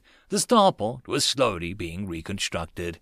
The villagers returned, going out behind the homes and digging up sealed heavy containers. They removed their armor, cleaned it, and put it away in the containers. Weapons followed. The containers were closed and buried again. The women exchanged bloody active camouflage for bath and a clean dress. The men put on floppy hats. The women put on bonnets. The animals were led from the heavily shielded shelters and were glad to be back in the sunshine. Many needed milking. Above them, the satellite peeped out the same signal over and over. Danger, danger, danger. Confederacy military decommissioning primitiveness therapy world. No entry and non-medico personnel. Danger, danger, danger. Attempt no landing here, no orbital perihelion closer than 500 kilometers. Atmospheric entry is forbidden. Confederacy military decommissioning primitiveness therapy world. Patients can have extreme bouts of violence and respond to unauthorized contact. Authorized medico personnel only. Contact Confederacy Medico Orbital Station Control Beacon Hydrogen 2-1, transition frequency 1420.405751.786 MHz for more information. Danger, danger, danger. Warning, warning, warning. Do not attempt communication with surface personnel. Confederacy Military Decommissioning Primitiveness Therapy World. Patients can have a violent response to unwarranted communication. Unregulated contact with patient can have adverse effects on therapeutic sessions. Authorized medico personnel only. Contact Confederacy Medico Orbital Station Control Beacon on Hydrogen 2-1, transition frequency 1420.405751.786 MHz for more information. Warning, warning, warning. End of chapter. First Contact, Chapter 80, Vuxton. The battle was fierce. Fighting had ended only a week before Vuxton had been released from the hospital ship with the C&V Mercy. His leg had been shattered, and the Terrans had regrown it. It had been a painful, itchy, and tormenting during those 3 days it had regrown. He had not cared. Even the intense physical therapy to help him overcome the lingering effects of his injury and the mental therapy he had received to help ease combat trauma had not dampened his spirits. He had spent his time in the arms of the brood carriers and his wife, Rentelek, surrounded by giggling podlings who were eager to play little games of hide-and-seek and watch me dance with him. He had been shocked to see Donovan, as the last time he had seen the big human scout, he had been shot through the head by a precursor. Donovan had not remembered him too clearly, and at Brentlick's advice had not bothered the human too often. Now he was back home. Well, as close to home as he could get. The city had been born in, raised and educated in, and had lived his life in, was shattered skeleton of its former self. He had spent months fighting in that city, wrapped in the Terran Scout armor almost the entire time, only leaving it when he was inside one of the massive armored vehicles, and only then, so that he could clean himself with an armor underwent maintenance. He left a few times to drop off refugees at the heavily fortified encampments and hospitals, but most of his time had been spent in the streets and buildings of that city. His eye stopped on a skyscraper. It had been 500 stories of offices and luxury apartments. The atomic fire on the fourth day had ripped it down to 60 stories, but it still towered over the skyline. He could remember, knew if he closed his eyes he would relive running up those stairs, following Sergeant, carrying anti-armor rockets that they fired from the 20th floor into the top of the precursor assault machines. He swallowed deeply. Brentlick noted her mate's distress and gathered him up in her arms. She nuzzled his neck, crooning softly to him. She had disagreed with returning to the planet so soon, but her husband had insisted. She disagreed even more with him coming here to view their former home. But again, he had insisted. Brentlick felt nausea at seeing the city so destroyed, so damaged, even as part of his soul felt vindicated by the damage. The overseers had hidden away or fled. Those who had not been maddened by the precursor screams had left her people to die on the planet. It felt right to her that their center of power had been so ravaged by the battle, by the war. Does it make me a bad person to feel this way? She wondered to herself as her husband buried his face in her fur. The two brood carriers moved up to hug him with her, to shield him with their fluffy tails as they began crooning at him and stroking him. The dozen or so podlings, all orphans, holding tight to the brood carrier's fur, made soothing chirping noises to try and ease Buxton's pain. How things have changed, Brentlick thought. Only a little while before, the brood carriers would have been confused by Buxton's anguish and would have been distressed that they didn't know how to care for him. Now they were familiar with his pain and how to soothe it. Finally, he was ready to be released, touching noses to her. "I am sorry," he said softly, staring down at the street where he could see the battered ground car that they had used to drive to the outskirts of the city. "I did not think it would be so difficult." "We are a gentle and peaceful people, my husband," Brentlick said softly, turning away from the melted-looking skyline. "We were ill-equipped for this fight." Together they started walking down the hill. The podlings looked around with wide eyes at the grass and the Dunedin trees, the odd things strewn around. It didn't really register to Buxton and his family that they walked around an abandoned tread of a running gears from a precursor tank. It was just another piece of rubble. "Do you think the overseers will return?" Brentlick asked. "They better not," Buxton said, one hand dropping to his side to find nothing. Brentlick caught the motion, almost tearing in the way that he'd done it, and knew that he'd been reaching for his Magak pistol. "I have heard the Terran lawyers have emancipated us," Brentlick said, repeating the rumor that she had heard moving through the refugee camp. "I've heard that they stand with us now. Blood to blood, steel to steel, my life is yours, brother," Buxton quoted. Potter Brentlick missed the factory worker who was more concerned with getting a family out of debt. "We will burn with the life of our own sister," Brentlick added. Part of her missed the simple sanitation worker, concerned with the same things that she had been.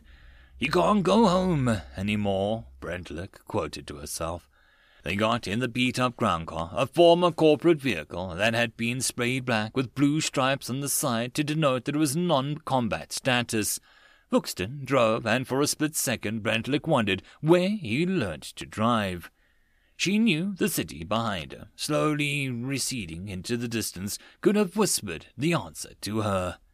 The podlings were excited but quickly tired out. The brood carriers fell asleep with them. their fluffy tails hiding the sleeping orphans. One had crawled up onto Brentlick's lap, and she stroked the soft fur gently. It was missing an ear. It was nearly nightfall before they got back to the refugee camp.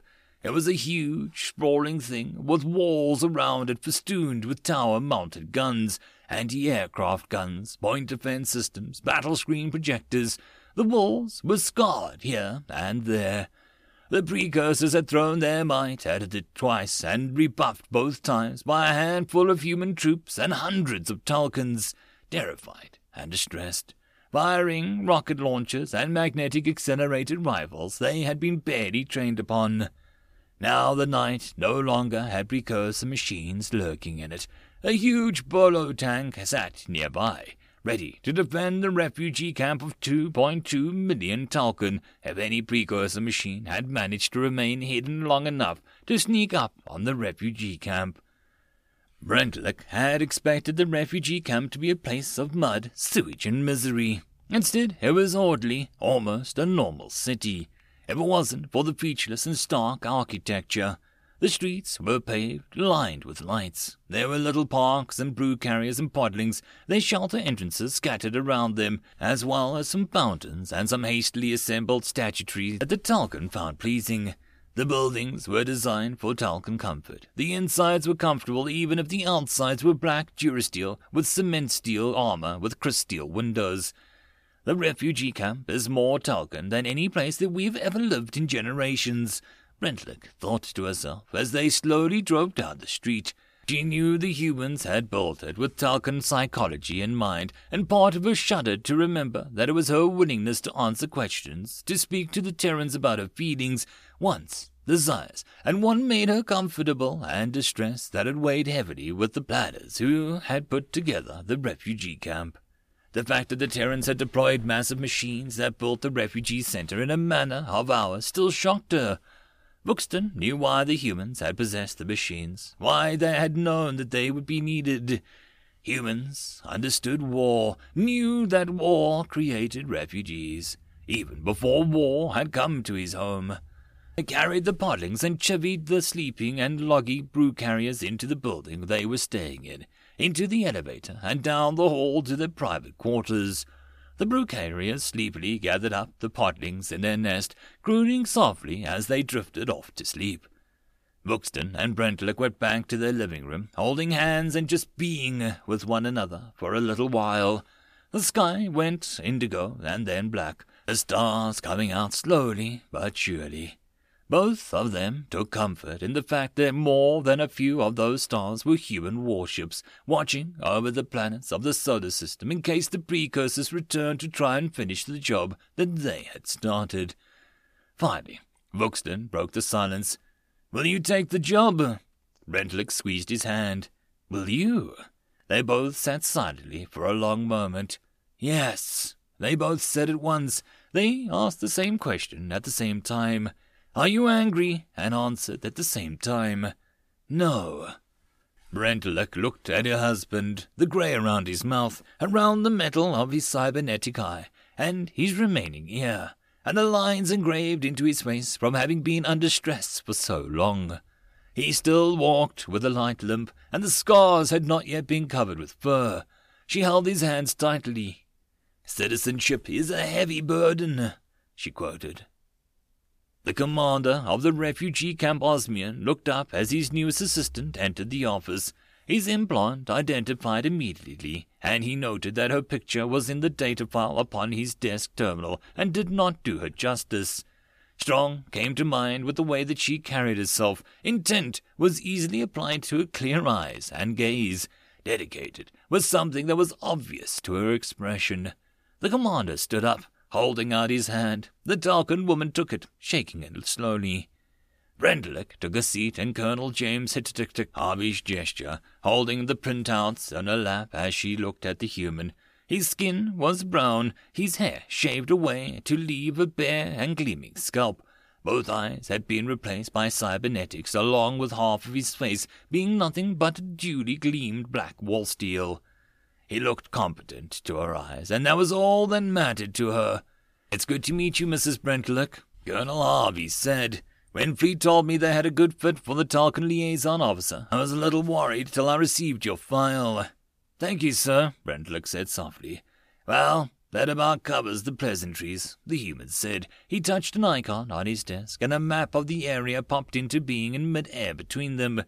"We've got a lot of work ahead of us. We need to get your people out of the refugee camp and into a more permanent settlements.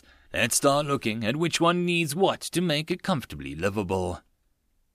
The humans were walking down the line, yelling at the little Talcons who were lined up to stand straight. "Stare straight ahead, curl those tails off the ground, close your mouths." All had little bag in front of them, holding their worldly possessions. Adaptive camouflage uniforms, modesty clothing, personal grooming devices, boots, gloves. Buxton walked with the big human who had told the lined-up Talcon that they would refer to him only as Sergeant. His cybernetic eye whirring as he looked at the eager Talcons. He limped slightly, but it no longer ached. "Did I look so little, Sergeant?" Buxton asked as they reached the middle of the line. "You? Hell no, Trooper Buxton. You were 20 feet tall, made of war steel and fricking fire." Sergeant half yelled. "You were born to be a Marine." Buxton was at the recruiting and training center to get all the training he had missed out on, that he needed to be a Marine. But he also was there to act as the Talcon liaison, to advise the human cadre, and to provide the other Talcons someone that they could confide in. A low flying aircraft went by in the clear blue sky as Buxton and Sergeant kept walking down the line of eager recruits. Brentlick stood in the front of the classroom watching the Talcon being instructed on how to read. So many of her people were functionally illiterate, or only iconoliterate, that it hurt her heart. Colonel had agreed with her that education of her fellow Talcon would be a priority. She had been attending classes herself, learning about the trauma that was inflicted on the slave castes and the methods of easing and eventually erasing the trauma. The biggest thing all the textbooks had stressed was the feeling of independence and control. No longer living in a world full of symbols that were only unable to understand had been made a priority by Brentlick. Teaching her people to read, teaching them to value the knowledge, the importance of learning was important to her. She was proud of her people. It was difficult leaving the sheltered burrow and emerging, blinking, into the terribly brightness of freedom. More than a few Talcon bemoaned the old days, but those days were gone. She felt a swell of pride as the Talcon podling stood up and read aloud and was on the classroom's display. Her voice firm and sure. Her heart soared as the knowledge that the podling could not only read, but knew the words' meanings. Brentlick knew that to others it may not be that important, but to her it was everything. Buxton stepped out of the heavily armored vehicle, his macaque rifle light in his fists.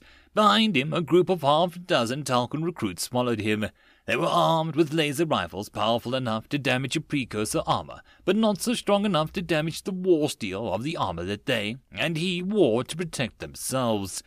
Like him, they were in the final phase of 16 weeks of hard training.